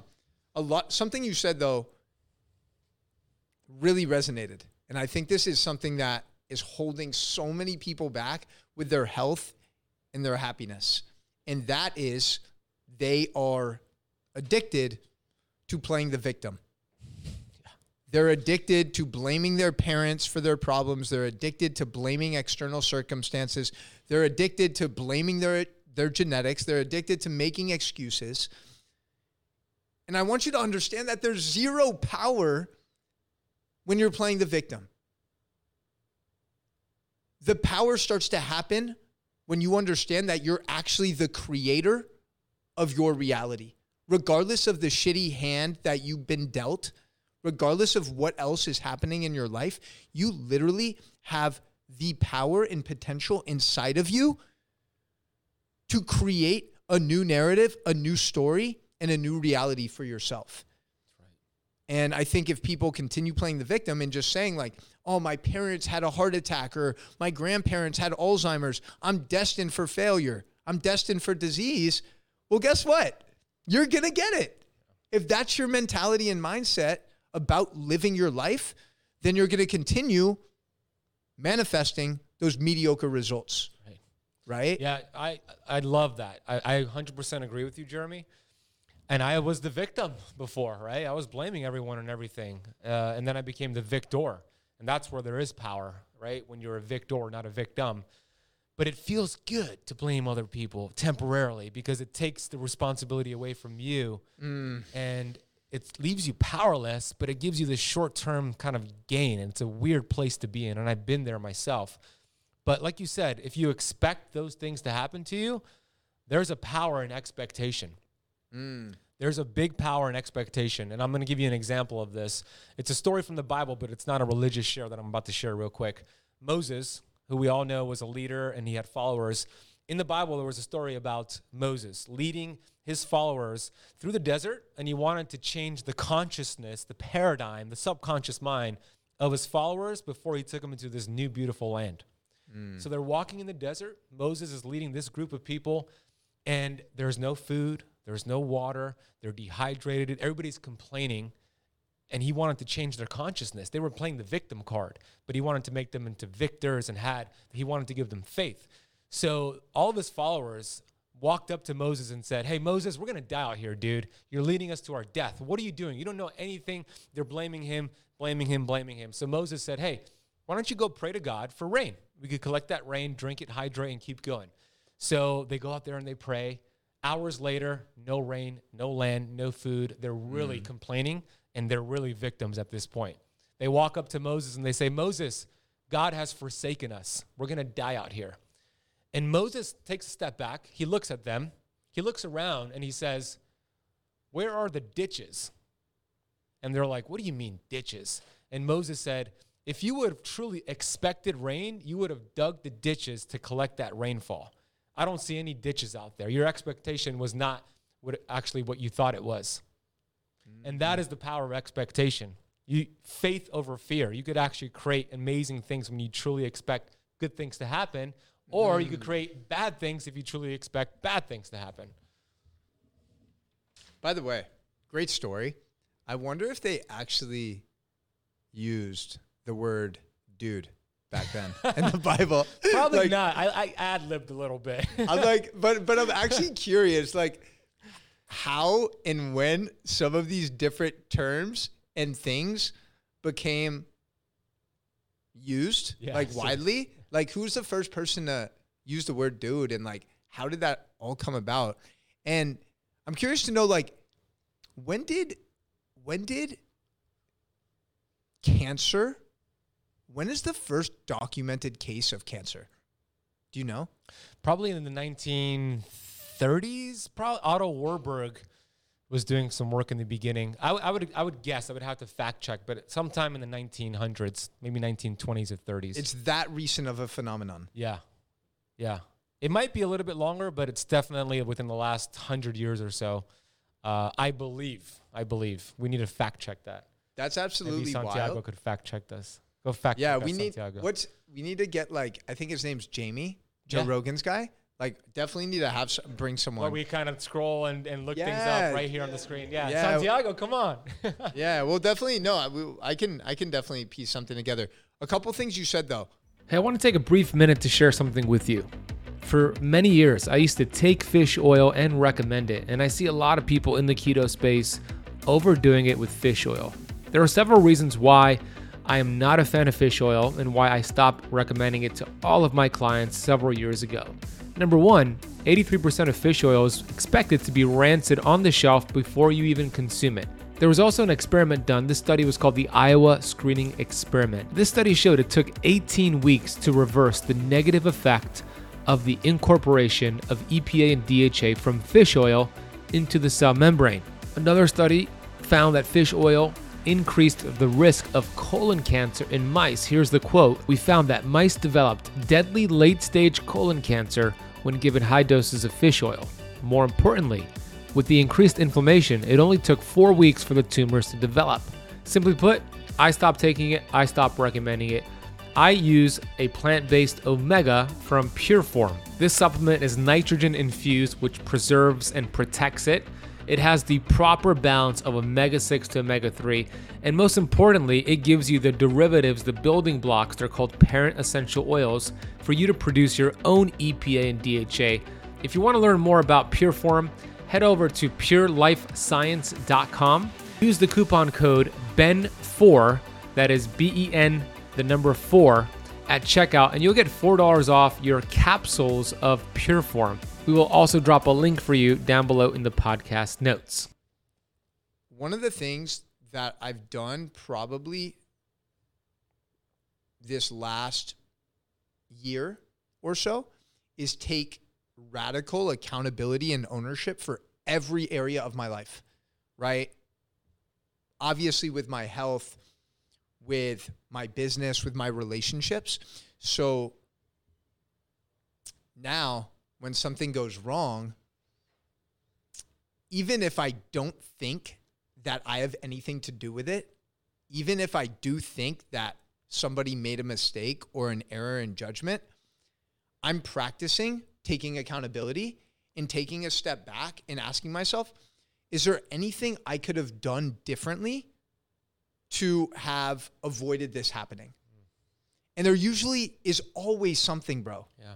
Like I could have communicated more clearly, right, with someone on my team, or I could have gone to sleep earlier if I feel like a little fatigued the next day. There's always something that we can do to create a brighter future for ourselves, right? And that radical accountability and ownership is hard. That's why very few people ever do it. but it actually is the gateway to freedom. Accountability is a gateway to freedom. And most people are a prisoner of their own mind because they're stuck in the victim role. They're constantly blaming other people and making excuses. And like you said, maybe that feels good in the moment, but you know and I know that shit is doing absolutely nothing positive for changing the situation and creating a brighter future for yourself. Or the world. Exactly. Yeah. Radical accountability. I love that. I love that. You're so right. Accountability is that roadmap to success and freedom. I agree with you. It's like the glue that ties your goals to your results. That accountability is going to get that there fast. It's going to help you get there faster than anything else. I agree with you, Jeremy. I want to switch topics a little bit to something that I know we're both pretty passionate about. And I wanted to make sure we addressed it on this episode. I think I know where you're leading to. Let's see.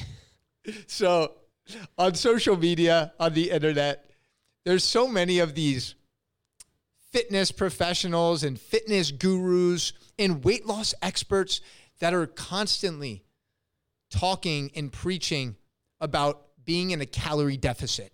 You must be in a calorie deficit if you want to lose weight and get healthy. And I just, first of all, want to say that that approach is absolute garbage and bullshit. And I would love for you to dive deeper as to why. Yeah. Well said, Jeremy. There are a lot of people teaching this nonsense. And I used to be one of them. I'm guilty. And I took responsibility and accountability, and I stopped teaching that. I used to host seminars here in Miami 8 years ago, 7 years ago, titled it The Science of Fat Loss. And I used to teach people how to get in a calorie deficit, how to use your body as a calculator. And I did that for years. And I realized I was doing a big disservice to my community. Do calories matter? 100% yes. Are calories important? No. They are so low on that totem pole. They're so low on priorities that they're more of a distraction. And these fitness people, these nutritionists, these dietitians, they're leading people towards distraction. Okay, let me give you a perfect example. Let's say we got the honor of attending a workshop by Warren Buffett to learn about wealth, right? Because this guy's a billionaire. He knows what he's talking about.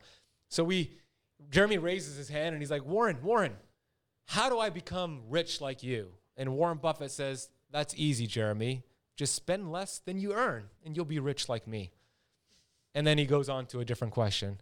And Jeremy's like, wait a minute. Yeah, that makes sense. But there's no solution in that. That's the same thing with calories. In versus calories out. It doesn't give you the solution. It's a distraction. So what really matters then, Jeremy? The metabolic response from those calories. If Jeremy ate 500 calories of Skittles every single day for 30 days, and I ate 500 calories of steak every single day for 30 days, who's going to be healthier in 30 days? The person? I don't know, bro. Skittles have a lot of nutrition. Yes. No. Completely different hormonal response, right? Right. You can't, protein, it's hard to overeat protein. It activates different hormones and chemicals, cholecystokinin, peptide YY, leptin. These are hormones and chemicals that signal to your body and your brain, you're full. How many of those does Skittles activate? 0, right? So it's not about the calories. It's about the quality of those calories. It's about the metabolic response. The human body is not a calculator, not a bank account or a math equation. It is a complex chemistry lab, and we need to treat it as such. So we need to take our focus away from counting calories and put it on inflammation, hormones, and cellular metabolism. That should be priority. And anybody who's teaching you the other direction of counting calories, red flag, call them out, let them know this does not work long term. It actually fails them 99% of the time long term. So let's get away from the nonsense of calorie counting, which is symptom chasing, back to our conversation, and get to the root cause, which is inflammation and hormonal health. Yeah, that was beautiful. Thank you. Yeah, thanks. Always learning. Selfishly, I'm asking questions that I'm also going to get value from. In addition to that, dude, I think obsessing about counting calories leads to so much anxiety.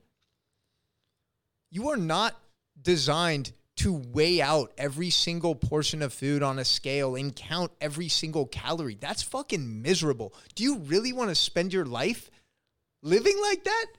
That is bringing zero enjoyment to food, to eating. Like, eating is supposed to be ceremonial. It's supposed to be celebratory. It's supposed to be there's supposed to be enjoyment in that. It's a point of connection, right? To your food, to the planet, to the soil, to other humans. And instead, when you're constantly obsessing about fucking calories, bro, it's just like diminishing the value of food so much.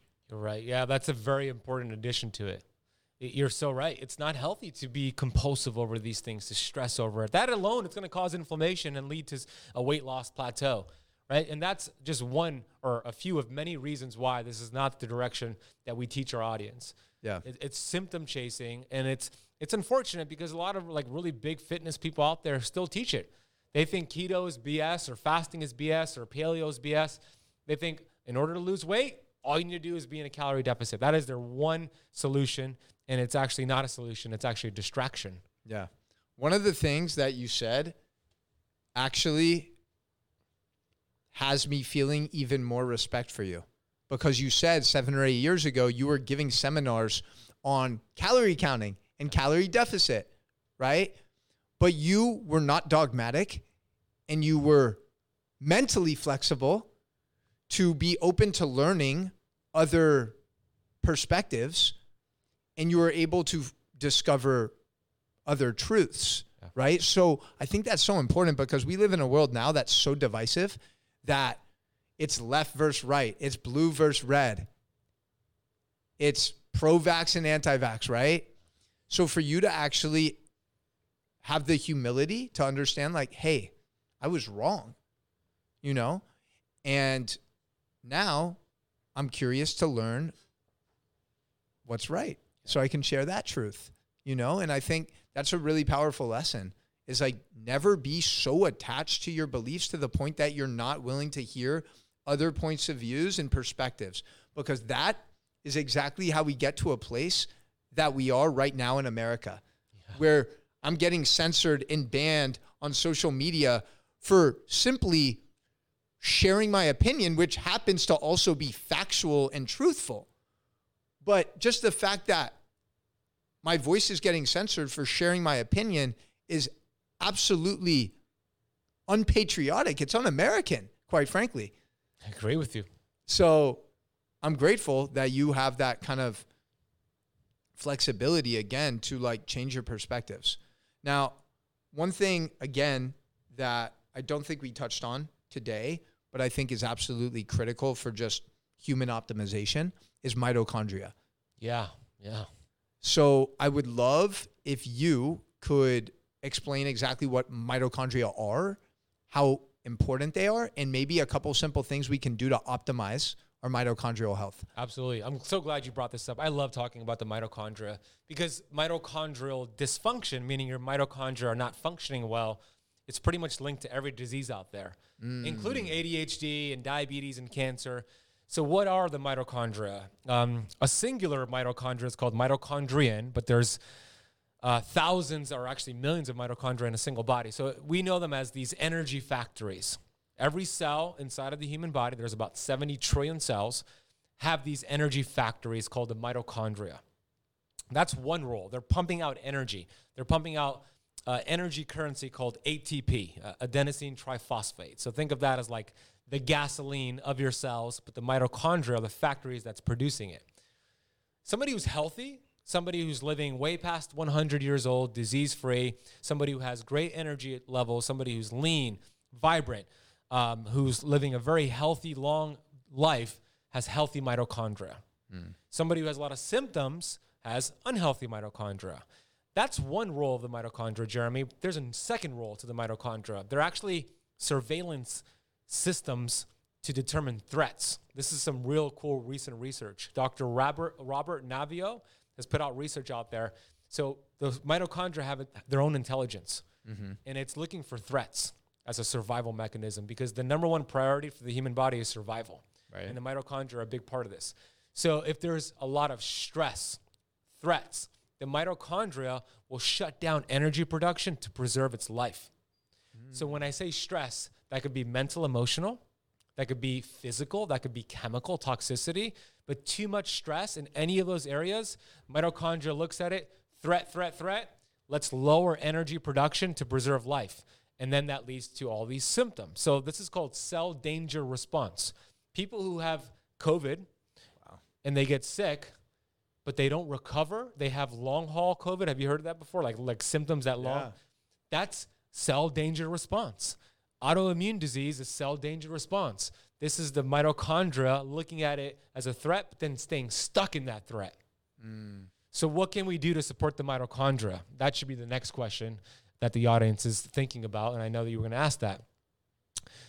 Ketosis is a great way to support the mitochondria, and I'm not dogmatic about keto. It's one tool out of many. We teach keto flexing, as you know, going in and out, but here's what the research shows. When ketones are in your body as a result of burning body fat, those ketones actually communicate with the mitochondria to make more of themselves. 400% more energy than glucose. Wow. That's a lot, right? So it's creating more energy. But when you create more energy, you create more free radicals, which could be a problem, right? But the second thing that happens when your body's producing ketones, the mitochondria go through this uncoupling process. So Dr. Stephen Gundry shared an analogy on my podcast about a pressure cooker. If you're using a pressure cooker and you get all this steam built up, you have the release valve that releases it, right? That's kind of like what your mitochondria are doing when you are producing all this energy from ketosis. So it creates mitogenesis, more mitochondria. That's a very powerful way to boost your mitochondrial health. Exercise like sprinting and strength training, amazing way to support mitochondrial health. Fantastic. Quality sleep, incredible way to repair mitochondria and go through mitophagy, intermittent fasting as well. So there's several things we can do about this, which is very inspiring because we can make a difference with our health here. Yeah. Wow. That's really powerful with that whole surveillance system. Isn't that interesting, dude? It really just further reminds me how intelligent the human body is. It's absolutely incredible how intelligent our human body is from the inside out. It's amazing. And it literally has the ability to be so resilient and overcome so much trauma, so much pain, so much inflammation, so much injury, so much shit throughout our lifetime. Like so many hits. It's absolutely incredible. And it's just another reason why we need to show it the love it needs and deserves. Yeah. Like, we only get one of these. We only get one, bro. You're right. You know? It's pretty incredible when you think about the fact that we've been gifted this physical avatar and we have the ability to create whatever type of body we want. Yeah. I know a lot of people are choosing to create an overweight body, even an obese body. I personally am going to continue choosing to create a lean body, a capable body, a powerful body that energizes me, that allows me to focus, that allows me to get shit done, that allows me to serve humanity in a powerful way. What about you? What body are you choosing? Because we're clear on our mission, right? And that's what's driving us, because we need a healthy body to achieve that. But you're so right about the human body. I'm just so blown away about how magnificent it is, right? I believe in God, so I always tell my students that, you know, you are a masterpiece because you are a piece of the master. And if you just think about the healing processes of the human body, you cut yourself, there's an intelligence sent to that area to begin to heal it, right? And then it creates a scab, and then eventually it's back to normal. When I got sick with COVID last month, we actually had to reschedule the first interview here. I had a fever of 104.5.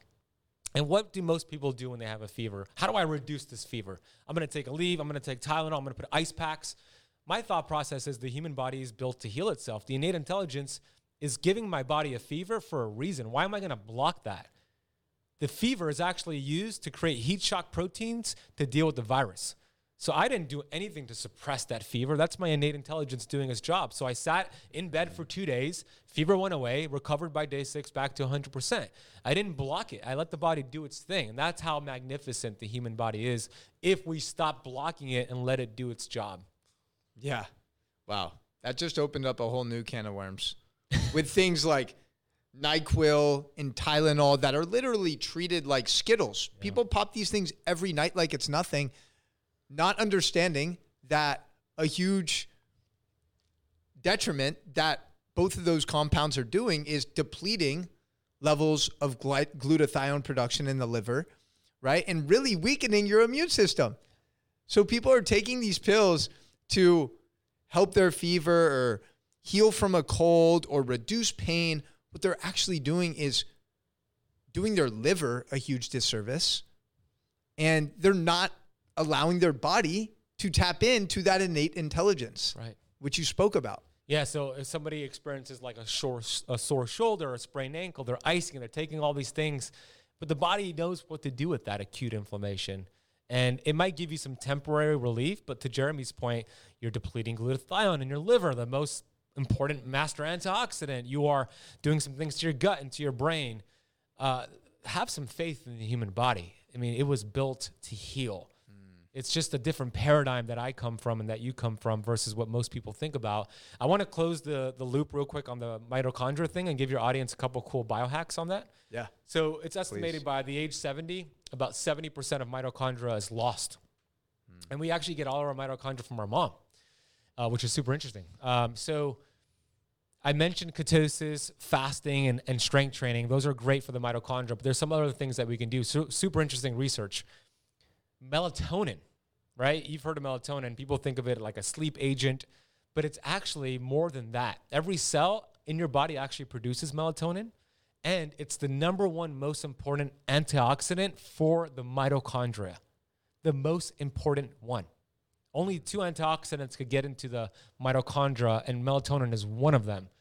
And if you take high-dose melatonin cyclically, that could be a great way to support the mitochondria. I take that actually a suppository of 100 milligrams melatonin, but taking melatonin cyclically, even though it's a hormone, it doesn't have the issue of shutting down your own endogenous production. There's no research to show that. So I wouldn't worry about that, but it's a great way to get antioxidants in the body. And then astaxanthin. So astaxanthin is what makes salmon that orange or that orange kind of color.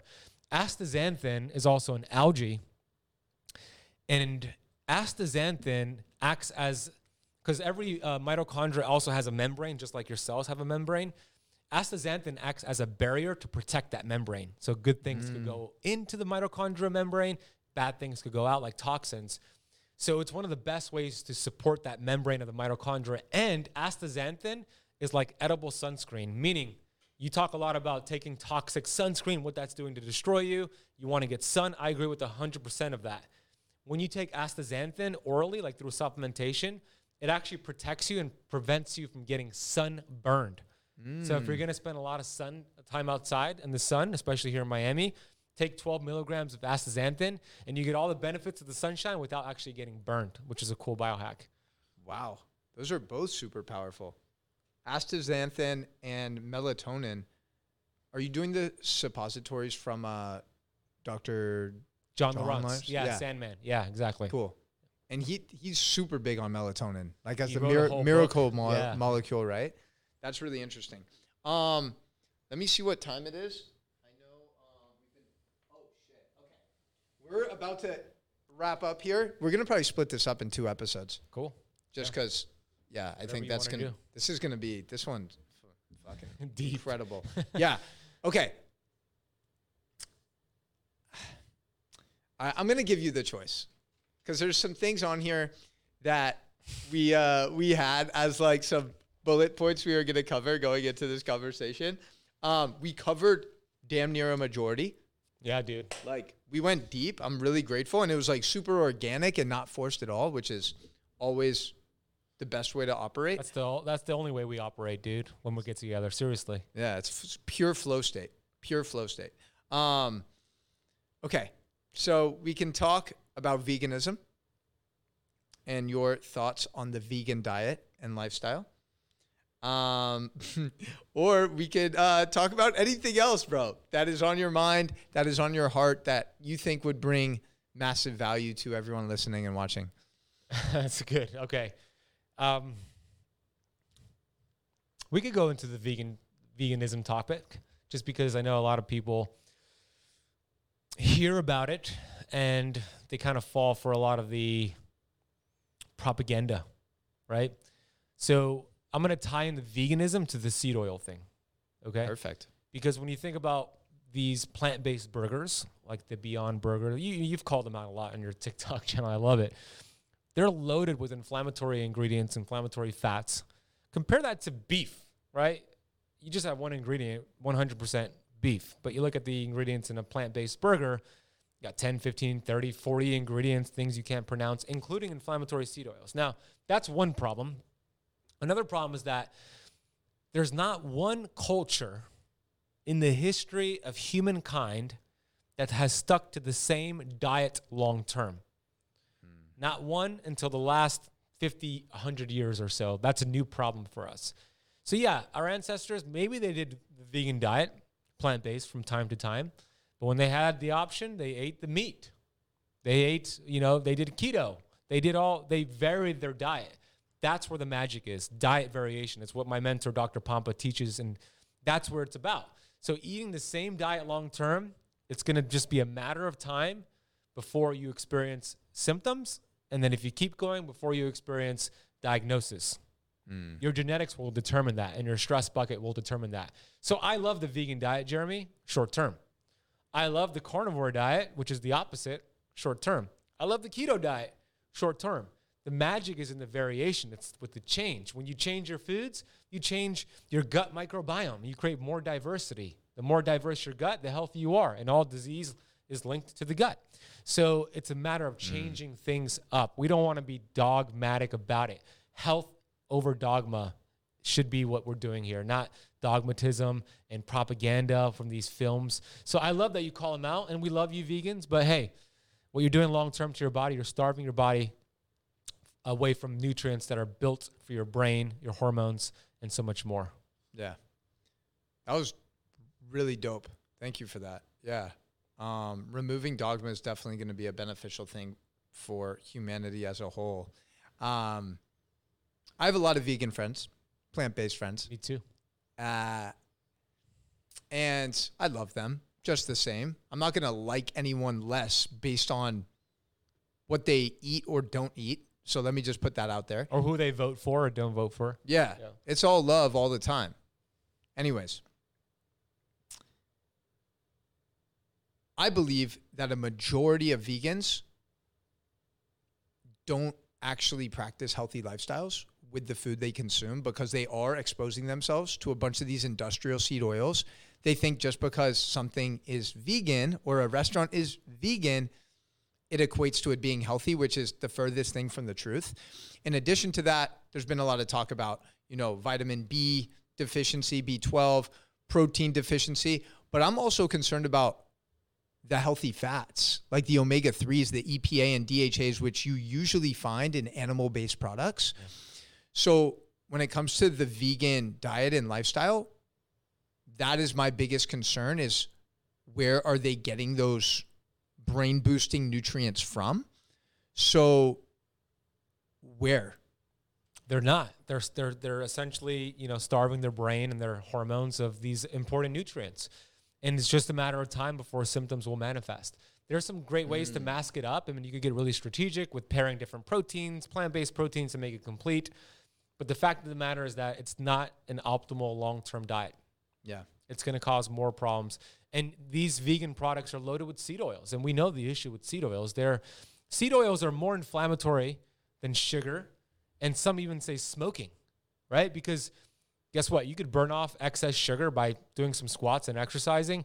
These seed oils, the half-life of linoleic acid, which are these vegetable oils, the half-life is 2 years, Jeremy. Meaning if you'd made the decision today to stop eating seed oils, these omega-6 fats, and you got rid of them, 2 years from now, half of them will still remain in your body fat.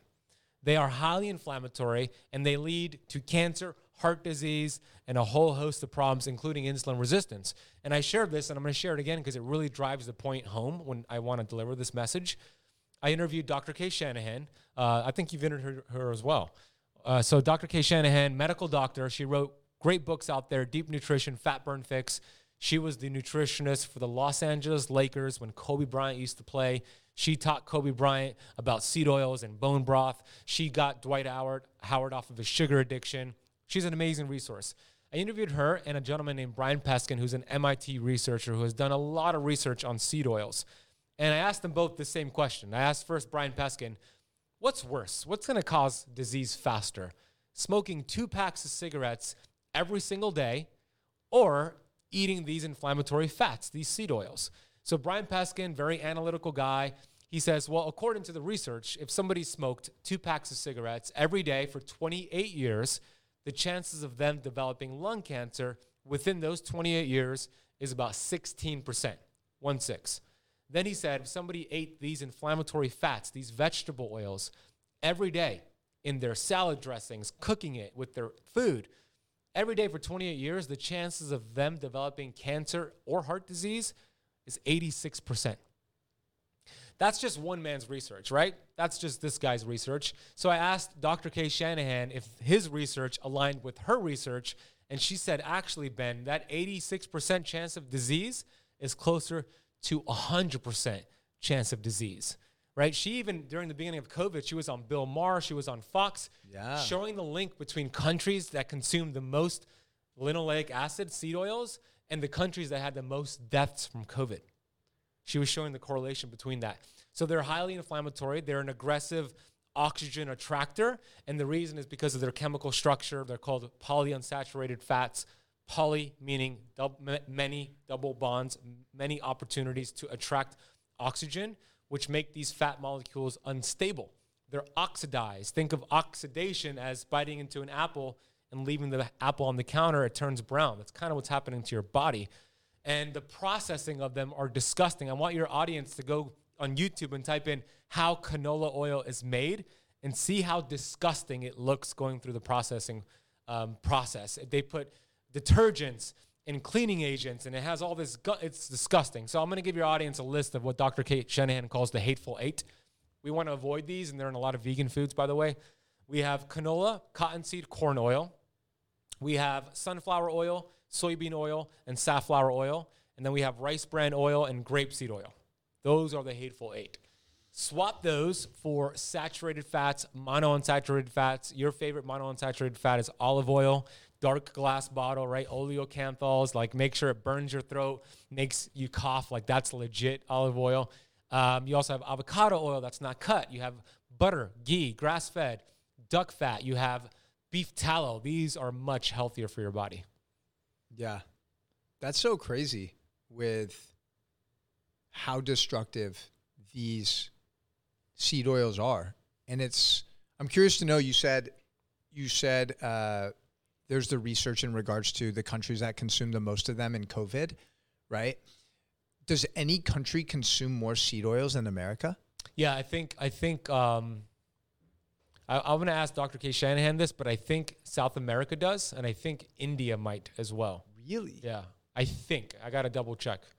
But South America doesn't necessarily surprise me, but India surprises me. Just because India's like where a lot of Eastern medicine rose up from. Yeah. That's interesting. Yeah, I would love to learn more about that. And I want to call out someone, since sometimes, we did this with Oatly, and then 1 month later, that video hit like 2 million views, and then 1 month later, Oatly was recalled. So that's funny. And it got me a dope brand deal with Mulk. Oh, that's cool. So it was cool. So, but anyways, I know I put out a video like a couple of days with this, but if anyone's watching from the American Heart Association, come on, y'all. Y'all are absolute criminals. You're literally putting your seal of approval on some of the most toxic inflammatory products in the world. Cheerios. I can't believe it's not butter. other cereals that are laced with glyphosate. You are the reason why 600,000 Americans die from heart disease every single year. It's because of your corruption. It's because you are taking millions of dollars from these huge corporations to put your seal of approval. And it's a huge disservice. It needs to be stopped. You need to be held accountable. And that's exactly why I'm speaking out against it. And do you support this message? 100%. It's almost criminal. I mean, Dr. Kay Shanahan calls the American Heart Association the biggest fake news organization in America. Yeah, we're talking to you. So let's get this podcast viral. Let's get this clip viral. Let's spread this message of truth. Even if TikTok Live bans us, we still coming. We still coming strong. Mr. Ben Azadi, I want to acknowledge you, bro, because, man, every time I sit down with you, I literally learn so much. And you're one of the best communicators in this space that I've come across.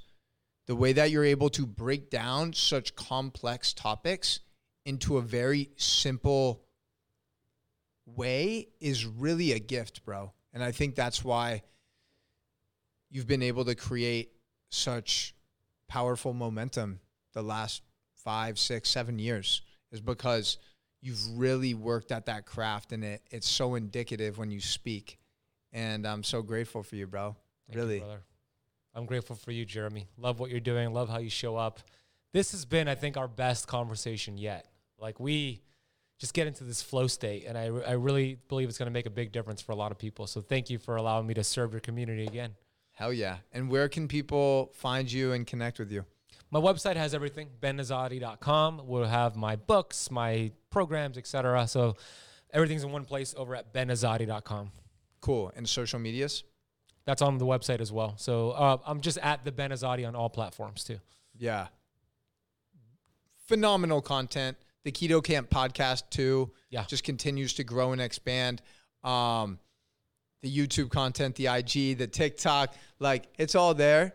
It's all getting seen and heard. And wow.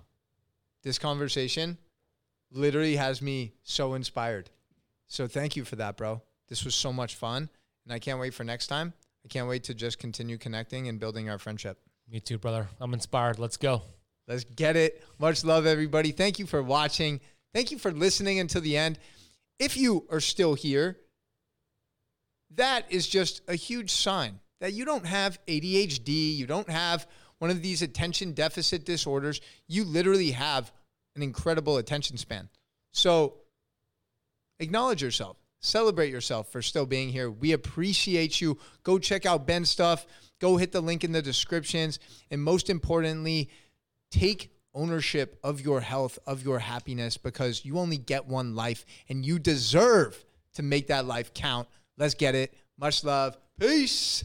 I hope you enjoyed that fun, incredible, energetic, life-changing conversation with Jeremy. I told you he's got a lot of energy. And some of those topics were a little controversial. If you want to learn more about Jeremy, I do encourage you to check him out. His website is thejeremyabramson.com. We'll put it down below.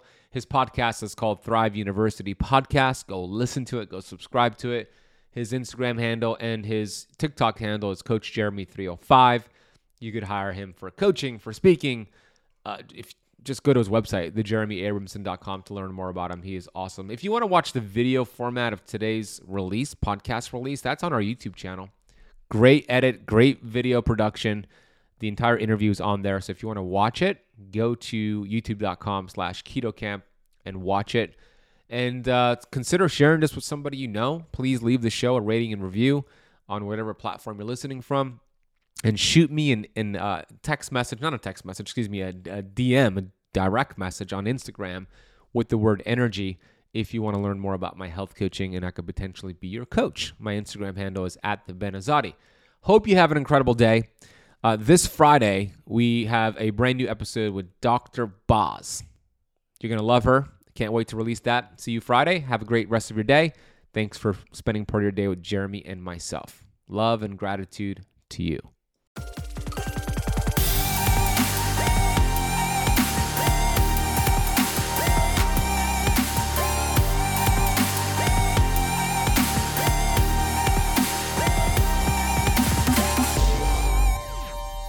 This podcast is for information purposes only. Statements and views expressed on this podcast are not medical advice. This podcast, including Ben Azadi, disclaims responsibility from any possible adverse effects from the use of information contained herein. Opinions of guests are their own, and this podcast does not accept responsibility of statements made by guests. This podcast does not make any representations or warranties about guest qualifications or credibility. Individuals on this podcast may have a direct or non-direct interest in products or services referred to herein. If you think you have a medical problem, consult a licensed physician.